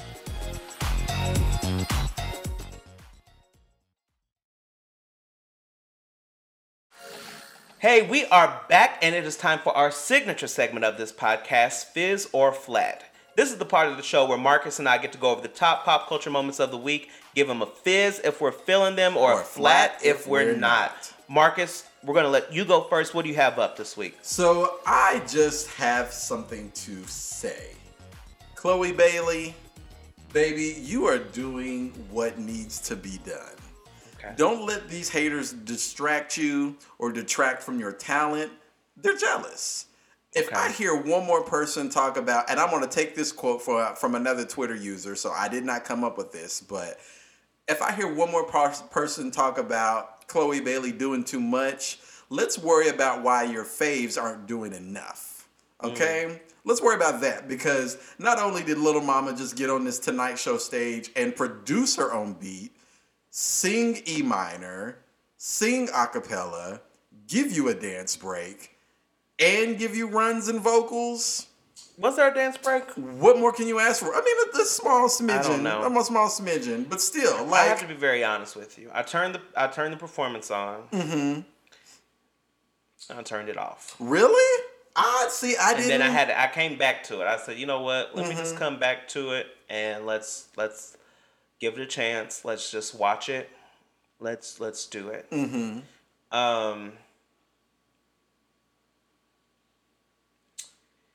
Yeah, I think Chloe is an artist. I think that she's an artist for sure, and she's an artist first. Yeah, I think that she is an artist first, and I think that sometimes because the artistry is there, sometimes the polish and precision might not be at the forefront of what she's thinking about. But we've already talked about this. We already understand, and I don't think that that's what I'm getting at. I agree. I don't think that you're getting at that at all. I think that you are definitely vibing with what she's putting down. But I think it's bigger than that. I agree. The polish and precision comes with the more times that she's able to perform. But it's the fact that she's at least putting in the work and performing. Yeah, and I think what people are saying is, and I don't know if they necessarily have the words to articulate it, is that because the polish and precision is not there, it feels like she is doing too much. It doesn't necessarily, to me, the Jimmy Fallon Tonight Show performance did not necessarily flow in a way that made me, that engaged me. Mm-hmm. And I think that, I think it can feel like a lot. It can feel like a lot at times. So I will say this. I completely disagree with you. And we've done that plenty of times on this podcast. I think what comes to my mind is she is preparing herself. I think one of the things that you think about with a new artist, and you've even agreed to this, visibility is key. You've got to put yourself out there. In order for this to catch on, in order for you to gain that polish and that precision of some of these veteran artists that we know that have done it, you have to put yourself out there. You can't do that if you're not performing. And I say that, I'm going to bring some of these girls into the mix. You can hate me for it if you want, whatever. Girls like Summer Walker, girls like Bia, girls like Normani, girls like SZA, they'll release a record and you won't see and or hear from them again. Mm-hmm. I think Chloe is taking the approach of, I need to get in front of as many platforms as I possibly can, as she should.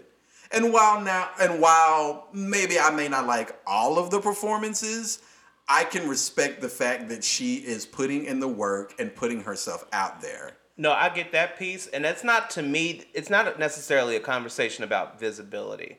I don't think that is it. I think we're talking more so about the content of the performance. Well, you're talking about it. I'm not talking about that. Well, no, but I think that you're saying that people are saying that she's doing too much. Right. And I think I think what they are talking about is more so the content of the actual performance and how she is coming across. And I think that because there's so many aspects to the performance, there's so many aspects to it, is that it doesn't it feels like a lot. It just feels like a lot to me. And I would rather her like, let's take some of this. Visibility is important. Do the Tonight Show, do all of these performances, but let's take out some of these aspects and let's focus really on, so like if you want to be a better dancer and if you want to get to a place where choreography is A1, let's focus on choreography. Let's do that. That would have been a perfect opportunity for her to just take, to strip down some of that and like, let's get you in with some dancers and keep it moving. Now, back to my initial point, I don't think Chloe is going to be that type of girl that will just sing and have some background dancers behind her, because the artistry is so much for her that she wants to be able to showcase all that she can do. Right. And like, I mean, that's a choice. It is a choice. It's going to me, it comes across as, it does come across as a little manic because there is so much going on. You know, you're talking about a big booty sonata and you have, we're doing opera at the beginning, and then we go into a beatbox, and then we're ending on the floor and we're twerking on the ground, and it just it feels like there's a where are we going? And so I mean, it's like I said, it's a choice that she makes and continue to do that. I think that regardless of what she does, she will have a backing and she will have a following because the talent is there and she does have the Parkwood stamp. I think it's bigger than that. I understand where you're coming from. I just don't agree. I think the world that we live in now, you're damned if you do and you're damned if you don't. Because I've seen, and I'm not going to say you specifically, but like people who've had some similar opinions as you, I've seen some of you girls be online and talk about, oh, she's not doing enough. Why isn't she doing this? Where is she? Blase, blase. And then you have somebody who is doing this, and it's finding other nitpicky things, like just support this girl and let her do what she wants. Who's to say that she doesn't do another nighttime show and does something completely different? This is one performance. I don't think it's anything to harp on as far as, oh well, it's too much. It's one performance. Like, she didn't do this when she was at the VMAs. That VMA performance was so completely different than what she was doing here. Ooh, I don't know if it was. Oh, she pulled out a beatbox and did that on stage? So she didn't pull out a beatbox, but she definitely stared off with the operatic piece, and then she went into a dance theme, and she had a dance break. That once again, because there were so many components to it, I felt like certain aspects of it were not polished and did not come across as polished. Fine. And I think that what the critique is that let's strip down some of these elements that you want to have, and let's just focus on some of the important aspects that come with a performance, and us setting you up as one of the next to come, one of the next veterans of the stage that is going to be giving us a performance that could rival a Beyonce. I think you have to do some of that work, and I think but it's who's going to say to she's come. Not? Like, this is one performance. I'm not, so, maybe she's going to take those notes and I'm apply pulling them it in the next from performance. So I'm telling you where I'm pulling it from. I'm pulling it from the VMA performance. I'm pulling it from the Jimmy Fallon performance. Mm-hmm. I'm pulling it from, I think it was the Made in America performance where she did have Mercy by herself. I'm pulling it from those aspects in which I've seen her perform this one song. Mm-hmm. And like I said, if it was me, I would want to see some aspects of that taken out and focusing on maybe this one we are going to do a stripped down operatic version of Have Mercy. And we're going to just leave it at that. Yeah. We don't have to have 3-4 different transitions in one performance. We can let's just focus on it. It's not a question about visibility. I'm here for the visibility. Yes, be out there, do the thing. I think what it's going to take for Chloe to be able to begin and start her journey as this huge pop star is going to have to be doing, when you think about someone like a Doja, when you think about Chloe and Halle, they don't do, it's not all of these crazy aspects of the performance. Sometimes they're doing the same choreography over and over, but it looks different. It looks in a different vibe or setting. So yeah, I think it's just one of those things where it's not necessarily a conversation about visibility. Mm-hmm. I think that this gets basically down to a conversation about performance content and whether there needs to be so many aspects of this young performer who's trying to find her footing as a solo artist. And like I said, I know that, baby girl, I get it. We all know that you're super talented and you want to be able to do all of these different things and really cool things. But maybe it's just that you do those, we ration those out in a different way and maybe not loading them into, a couple of performances. I understand that. I think, again, I just feel as though, and this is the last thing I'll say on this, I just feel as though let's give her the space to figure that out. I don't think one performance, because from what I've read online, one performance is not going to damn her. Like, I don't think so either. But I that's think not so what either. people are saying online, and that's what I want to make clear. Is like, let's give her the space to figure that out. But you She's like the gonna Jimmy learn. Fallon performance? I didn't mind it. I didn't mind it. You were feeling it, and you were vibing with it. I did. I loved it, and I did not mind it at all. I think what she is doing is that she is trying out things. I think absolutely, maybe there might have been a few things in there that, you know, you wanted it to be scaled down, but maybe she's just trying things out and seeing what sticks and what's not sticking. Damn, she just came out with a song, so let's give her the grace of putting out a couple more songs and seeing where these chips lie before we start coming to conclusions about what she should and shouldn't be doing. That's all I'm trying to say. And I feel like we harp so much on these black girls, especially these black girls, like, who come out and are extremely talented, but they get put under this thumb of what they're supposed to be or what kind of category that they should be fitting in. Let's give them the brevity to figure out where they want to be and what they want to do. Maybe she wants to be have operatic little solos at the beginning of every song or whatever. It may not be a hit with everybody, but give her the space to figure that out.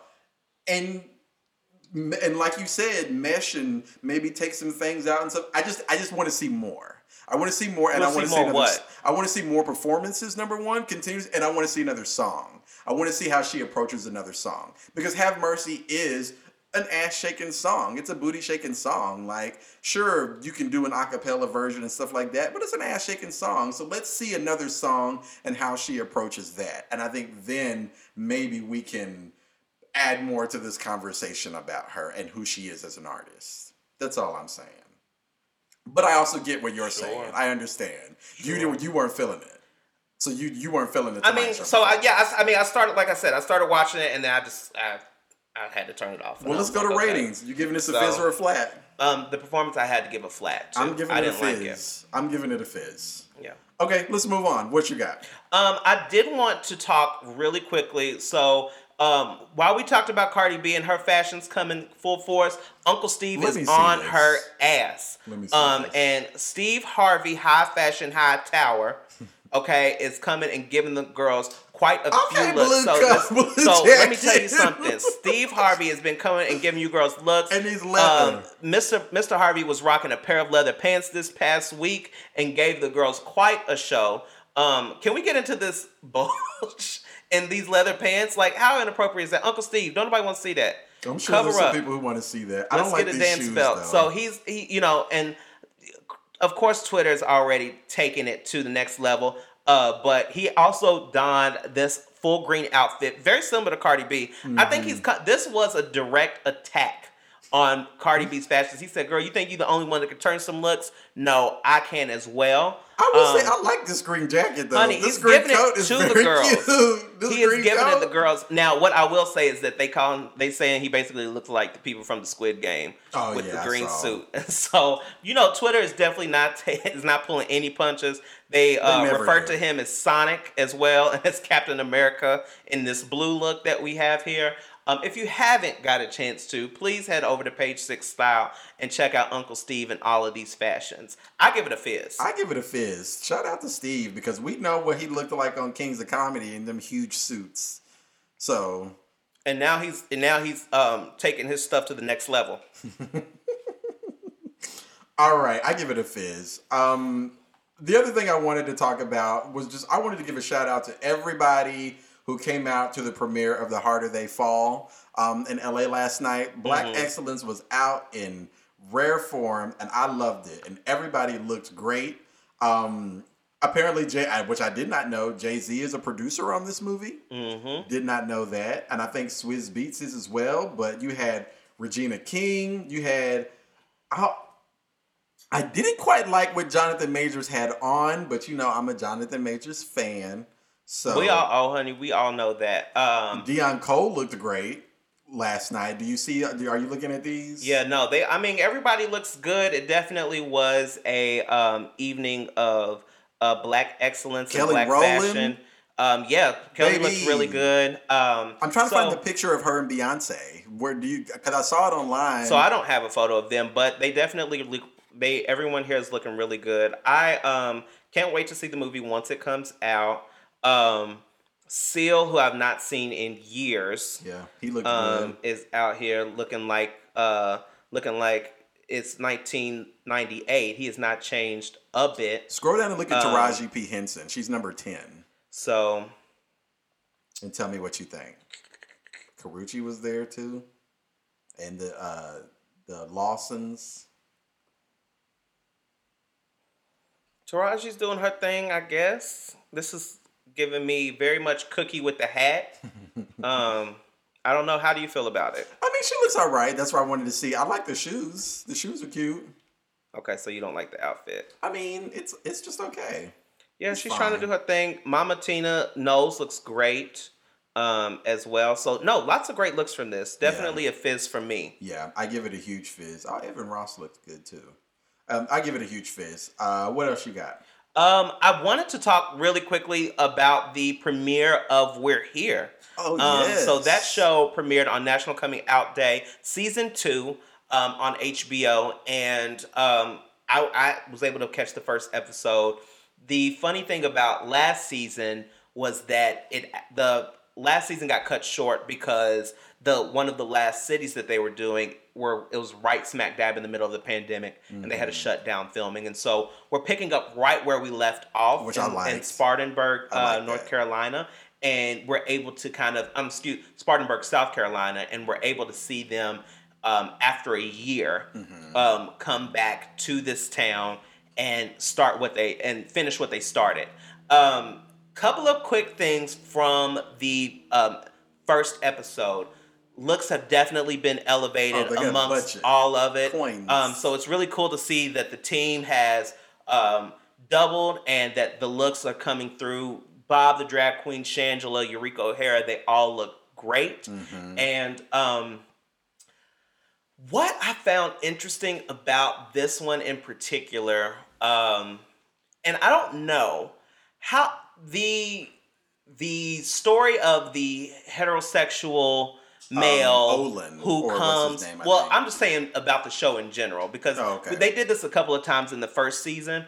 The heterosexual male who's doing drag to get a little bit more in tune with a family member or someone that they have that's a part of the community. I don't know how much longer we're going to be able to do that story. I don't know. I found it to be somewhat to feel the most produced out of the two other stories. The other two stories felt a little bit more organic to me, and Olin's journey from first off not saying anything and not feeling the wig or not feeling not feeling the heels and things like that, and then kind of coming out as this huge ham and performer at the end of the show feels a little bit done to me. And so while great story, I'm here for it. I don't know how much longer we're going to be able to do that story on this show. That's interesting that you say that because that's not what I picked up. I didn't think he liked any of it. He did it at the end. I felt he got it together at the end. His speech at the end I thought was very nice. Yeah, and the performance he definitely got into. But I mean, it's a performance. I think he didn't even really put on heels or makeup until it was almost showtime. It just feels a little. It feels very forced to me, and like I said, I don't know if we're going to be able to keep that going.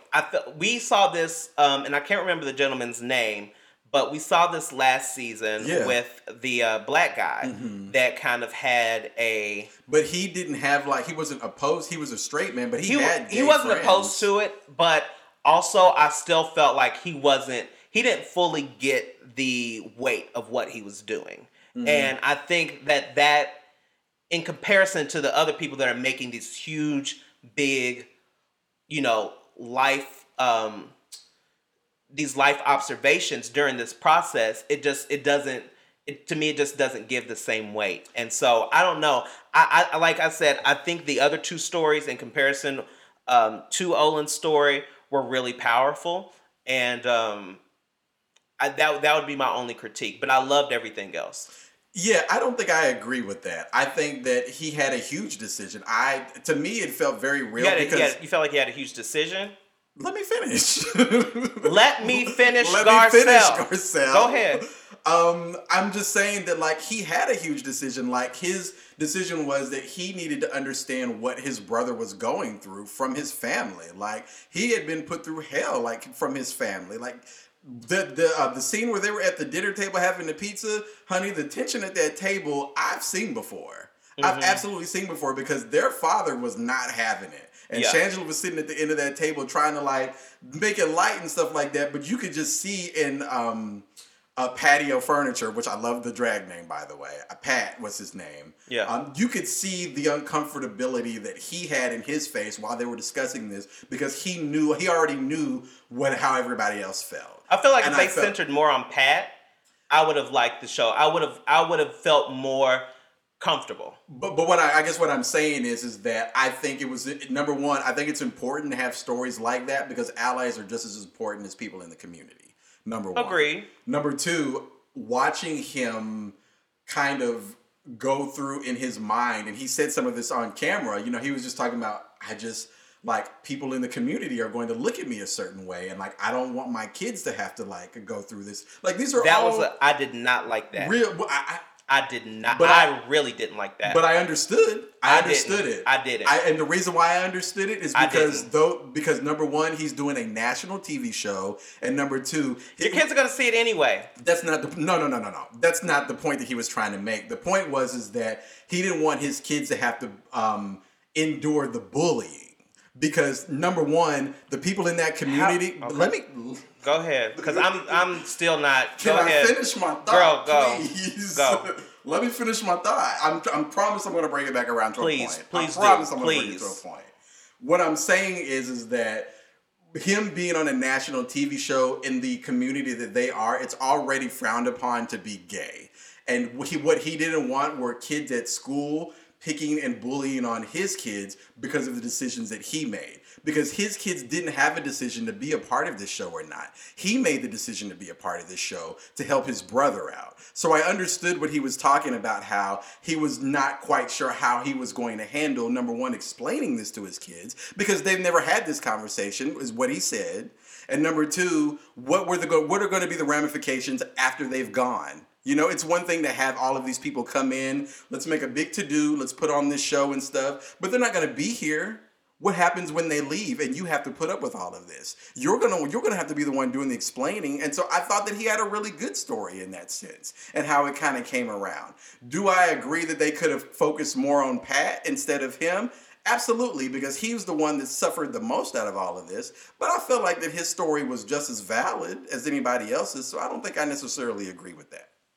Okay, I just don't feel like what you said was valid, because the kids were featured in the show, right? So they were. It wasn't necessarily. But they didn't about. Come to it the wasn't show. About them being. It wasn't about them being featured in the show or not, because he wouldn't have had the kids at the table. He wouldn't have had the kids playing around. None of that would have been captured if that was the case of what you just said. He didn't want the kids to have the ramifications. But he picked and choose for them to say, wanted to have "Oh, them like, well, involved are you going to come?" Well, no, he's not going to come. He's not old enough. That is what he said. Right. And because so they I just had don't that think. conversation. I don't feel like that was what it was about. I don't think that's what. Nobody's saying that that's what it was I don't think about. I don't think it was about him picking and choosing. But he doesn't want the kids to be bullied, because the kids were featured on the show, and it's going to be out. Hello, it's on HBO, and it's one of the biggest shows that they have coming out. So I don't think it was necessarily about that. I think it was based in Olin's own uncomfortability with what he was about to do. Absolutely. Absolutely. But nobody's dictating that. I think you're not hearing what I'm saying. No, I'm not. Because what I got from what you just said is that he didn't want any of the ramifications of the show and his participation in the show to backfire on the kids. And I'm saying that was part of his story. And I feel like that's not true, because he wouldn't have had them featured anywhere in the show in the first place. Right. But what I'm saying is that was part of his story. That wasn't his complete story. Absolutely, it was focused on his uncomfortability, but that was also part of the narrative. And so that's why I was saying I didn't necessarily agree that you were saying, I don't know how many more times we're going to be able to see this. I think these stories are very important. Absolutely. I like it. I like that we do get to see it, and I feel like we have seen it from We're Here already. I don't know if we need to see. I don't know how many more times we need to see it. I would like to see it. Okay. Absolutely. I and I feel like that there are shows story. that do that already. I don't necessarily Name feel one. like Drag My Dad is definitely one of the shows that has On that does Facebook? that. And that Bob's a part of, and I would say, Okay. RuPaul does that. RuPaul Drag Race does that every other dads? season.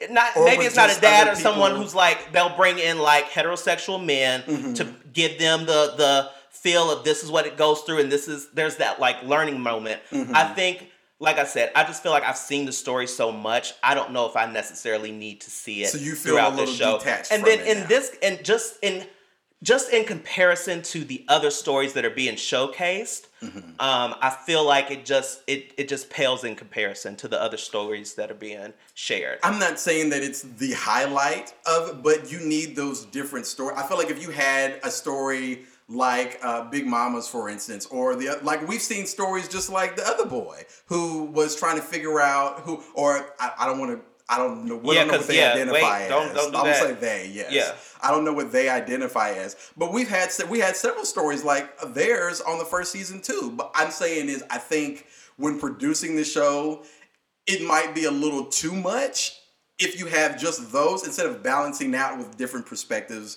of other people in the community. Because we've had several stories just like theirs. I forget it. What was their name? Do you remember? It was Eureka's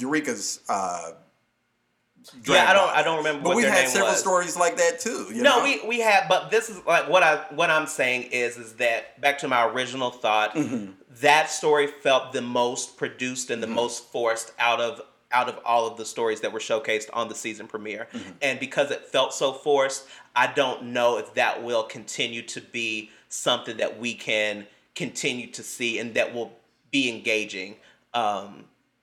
Because it feels weird. It feels like we take a step back when we have the other two stories and then we do this thing about this man who is, uncomfortable and doesn't want his kids to see it and, all these things. It's just like, that's not what this is about. And if I feel like if you're not going to be fully in it, don't do the show.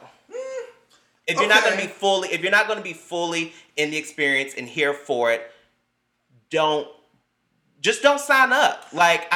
Just don't sign up. I just can't say that's. I can't make the same comment that you make about that's not what this is about, because obviously it is, or else he wouldn't be on the show. So obviously the creators of the show think that that's what this is about. And so I think from that standpoint, we have to move forward with that. Because I'm pretty sure there will be more stories like that. Because yeah, I mean, and like I said, it's not to say that I'm gonna stop watching or anything, but it's one of those things that just feels like, okay, let's kind of move on and get past this. Yes, okay, he doesn't like a wig. Yes, he doesn't like the heels. Okay, but then somehow at the final piece, then he's now. He gets it now because he's walked a mile in his brother's shoes. It's just like, okay, this part feels a little bit forced to me. And that's so interesting that you say that, because when JLT and I were watching this, we actually thought he wasn't going to do the performance. We thought he was so uncomfortable that he wasn't going to do it. HBO was going to say, get your ass out there. I mean, that would be a good story arc in there. I had thought that up until he actually got on the stage, I wasn't 100% sure he was actually even going to do it. But see, in my head, why even, so if that's the case, why even do the show? If you're not going to be fully into it, don't even sign up, baby. Though. But these are real moments that people need to see. And then that's what it gives me is okay, well, what was the initial drive to do the show, to sign up for this? What was that? I can't speak for him, but I would assume that... Because you saw season 1. What did you think was going to happen? That's very true. That's very true. I think, like I said, I don't know his reasoning, but I would assume that I've seen what my brother reached out to me and was like, hey, I'm thinking about, I want to do this show and I would love for you to be a part of this, because we've had prior conversations about what I go through and how I feel, which they talked about on the show. And he had said that, he had supported his brother, but the rest of the family wasn't very supportive. And so he wanted to be there for his brother instead of worrying about what the rest of the family thought. And we saw that struggle, that inner struggle from him throughout the episode. But I feel like at this point, it's just a sense of personal preference, maybe. I hear what you're saying. I don't necessarily I mean, go with that. I'll sign you up for his next drag show. When Olin does the next show, I'll send you there. Honey, I wouldn't have no problem. Oh, I know, because that's what you want to see. I wouldn't have no.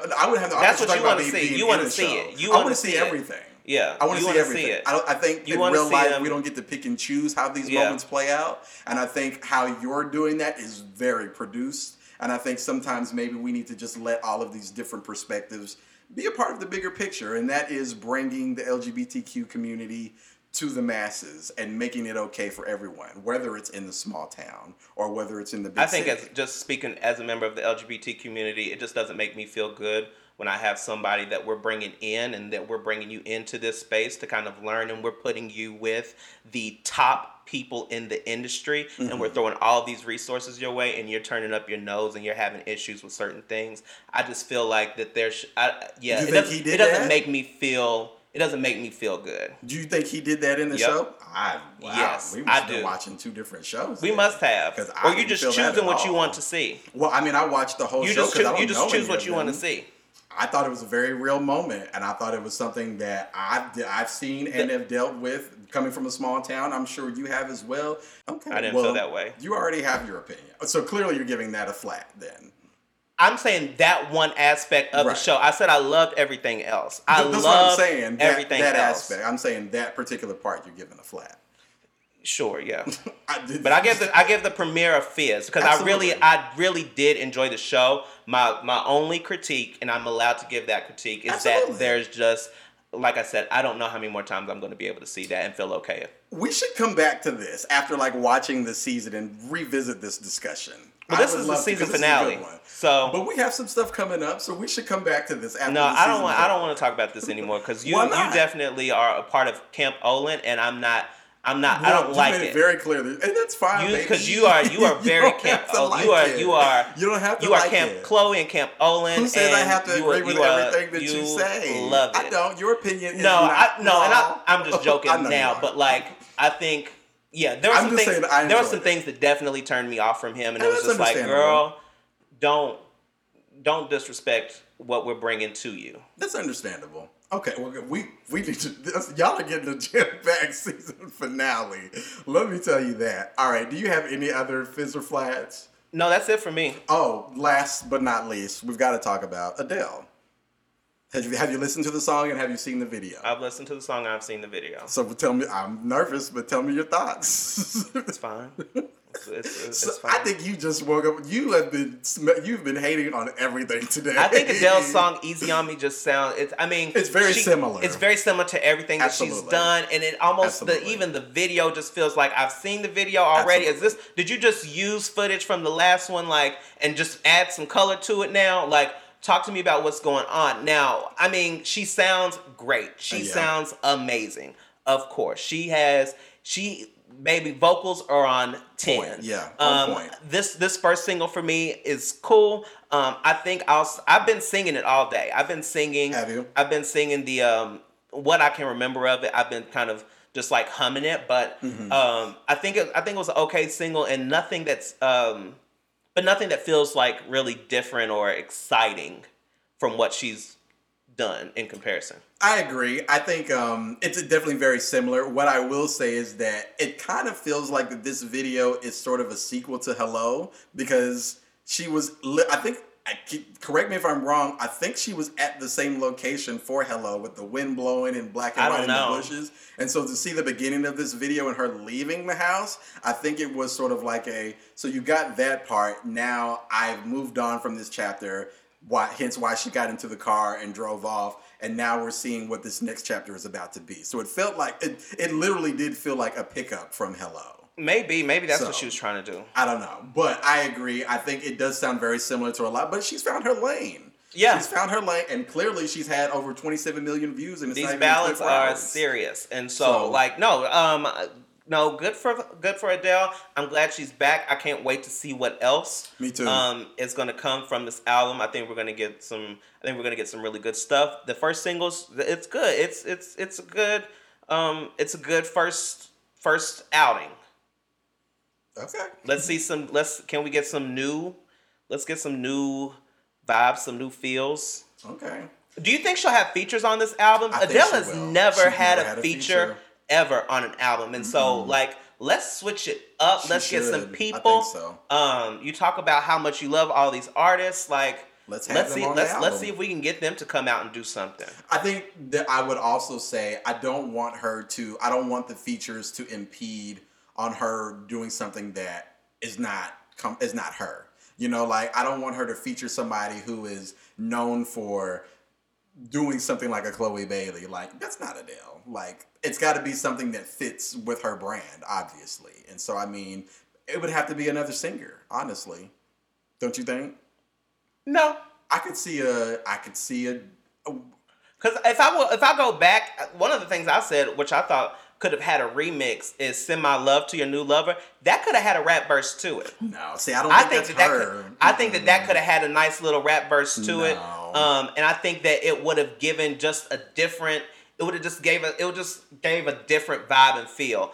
What I think about with Adele is I think about what a full Adele concert would be like. Yeah. Where it's just kind of, it feels like it would be like ballad after ballad after Yeah. ballad after ballad after ballad. And I'm like, okay, but maybe that it could work. You know, maybe it could work. I mean, people love it, obviously. But she's, I mean, you know, like you said, she's definitely found her lane and what works for her, and she's sticking to that. But I would love to see some features. I agree, and I would love to hear some more up-tempo music a little bit. I like "Send My Love." I love "Send My Love." was I think, but no, like she did hot. like a remix with that, and like had like somebody like a little, you know, I'm not saying get Moneybagg Yo to come up in here, but like somebody that could do like a little rap or something like that. You know what I'm saying? Like someone like an Andre 3000, I feel like could do something really cool with that. Like one of those like quirky kind of rappers that, you know, can kind of really switch up their style. I think it could be cool. So I'm excited to see what else comes from 30, which is set to come out in November. But really really good first, I'm not going to say really good first single. I give it a fizz. Yeah, Fizz 2. All right, let's wrap this up. We have put on a show today. What are your final thoughts? I think that I am leaving with, I think I have a certain way of, how do I want to say this? I have a very certain way of seeing artists and artist development. And I think, this is going to sound shady, but I'm going to say it anyway. I think that artist development has taken a back seat to the music industry. And what I mean by that is that there used to be camps of people that would help mold young artists coming up. When I think about the situation that's going on with this Jessie Nelson stuff, you don't have a camp. You don't have a team of people that are not yes people, but can kind of look and already forecast how certain things are going to take place. There are certain people that have the knowledge of the industry, of the music industry in particular, and can say, that's not going to work because of this. And she doesn't have that. That poor girl does not have that. And what could have been, you know, she had all of the things in place to have a very nice opening. You have one of the hottest female rappers in the game on your song. You have Diddy, who's also coming out and being on your song. Cameo. You know what I'm saying? Like, who's providing that endorsement for you. You could have had a very nice situation, but artist development is something that is just not happening anymore. And it's apparent in situations like that. See, I think this episode we're just gonna be combative. Okay. Because I'm gonna give the flip side of that then. How do I want to say this? Because I feel like if we're going, because I agree with the artist development aspect, but if we go down the Chloe Bailey route, she has a team. She has a camp, but y'all still don't like it. So I don't understand where's the give and take at then, because clearly she has someone helping her and putting her out there. and trying new things, but y'all don't like that either. So where is an artist supposed to thrive inside of this artist development? Now I get where the Jessie Nelson aspect, because I feel like that's more wrapped up in the blackfishing portion, but help me understand where someone like Chloe is to thrive in this. Well, let me explain to you. I don't think anybody is questioning the talent of Chloe Bailey. I think Chloe is Are we questioning Jessie's talent? Definitely. Okay. Definitely. What is happening? Sure, What is happening with this girl? Yes. And why does she think that she's black? Yes. Okay. What is the issue? I was about to say, But hell yeah, we are. I don't think anyone is questioning the talent of someone like Chloe Bailey. Okay. I think what we are saying is that because Chloe is someone who's definitely been in the ring since she's been a child. Yeah. Okay? Her and her sister, they have definitely been developed as artists. Mm-hmm. And now they are able to flourish as artists in the way that they want to. Mm-hmm. I think what we are seeing with someone like Chloe Bailey is that she is thriving and she is able to do things. The black community, one of the things that we have always is that we are always going to back and take care of our own. Now we will give you a harsh critique because we love you that much and we know what you can do. And I think that that's the place that most people are coming from. They want to see Chloe Bailey win.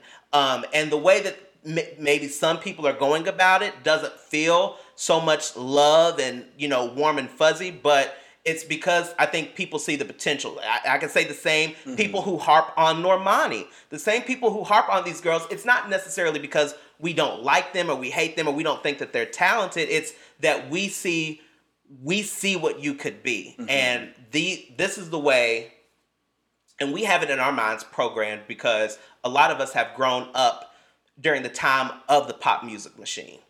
This is how you do it, and this is how girls get brought through, and this is how they're able to transcend. And so the fact that now people are doing things that are kind of like outside of that, these girls are now owning their masters, they're doing their things, and they don't really have to answer to no one.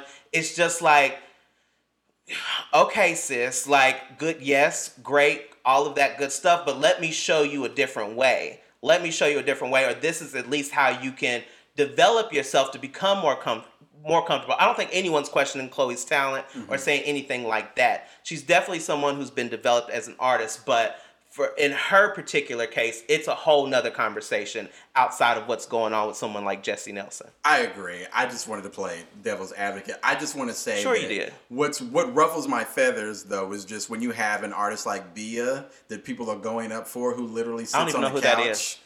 She's a rapper. I don't even know. I couldn't tell you who that literally, goes on the BET Hip Hop Awards and lays on the couch and has no energy, and y'all go up for her, but then Chloe is out here. I don't even know who that is. I can't tell you. I'm not saying you. I'm just saying that's what I've seen. And then you have Chloe out here doing everything. It's like, it boggles my mind. I think people love Chloe. I think people are just saying, Chloe, just bring it back. Do we need to open an artist development camp?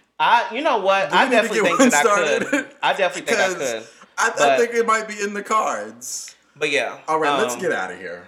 So that's what I'm taking. What are you leaving with? Honestly, that's it. I think you hit the nail on the head. Like the artist development and the different throws. I've been caught up on it.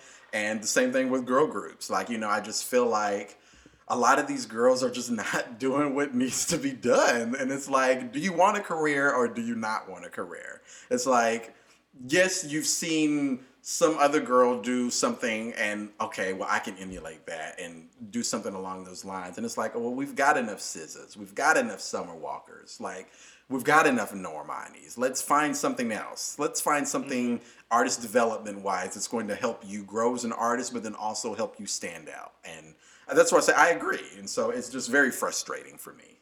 That's what I'm taking from this. It's a lot. I'm going to get an artist development camp. That's what I'm about to do. Okay, well, we'll see. I'll sign up. So, all right, where can they find you? You can find me on Instagram at Trenton Rashad, on Twitter as well. You can find the podcast at Cold Pop Show on Instagram and Twitter, Facebook at Cold Pop Podcast. And you can find me on all the socials at Marcus Drew Steele with an E on the end. And thank you guys so much for listening this season. We've gotten a lot of great feedback. We've gotten a lot of great compliments. We've gotten a lot of new listeners. We got a message today from one of our listeners saying that they love the show. So we appreciate you. Yeah, we love all of our pop stars and those who support us. One of the things that we will continue to do is listen to our listeners. And so if you have ideas about where the show could go or things that you would like to see, please reach out to us on our socials. Yes. Please reach out to us. You can always find us at email as well at copopshow@gmail.com, because we also want to hear from you. And so if you have ideas about season 5, we would love to get those. Absolutely. You guys take care of yourselves. And we will pay you.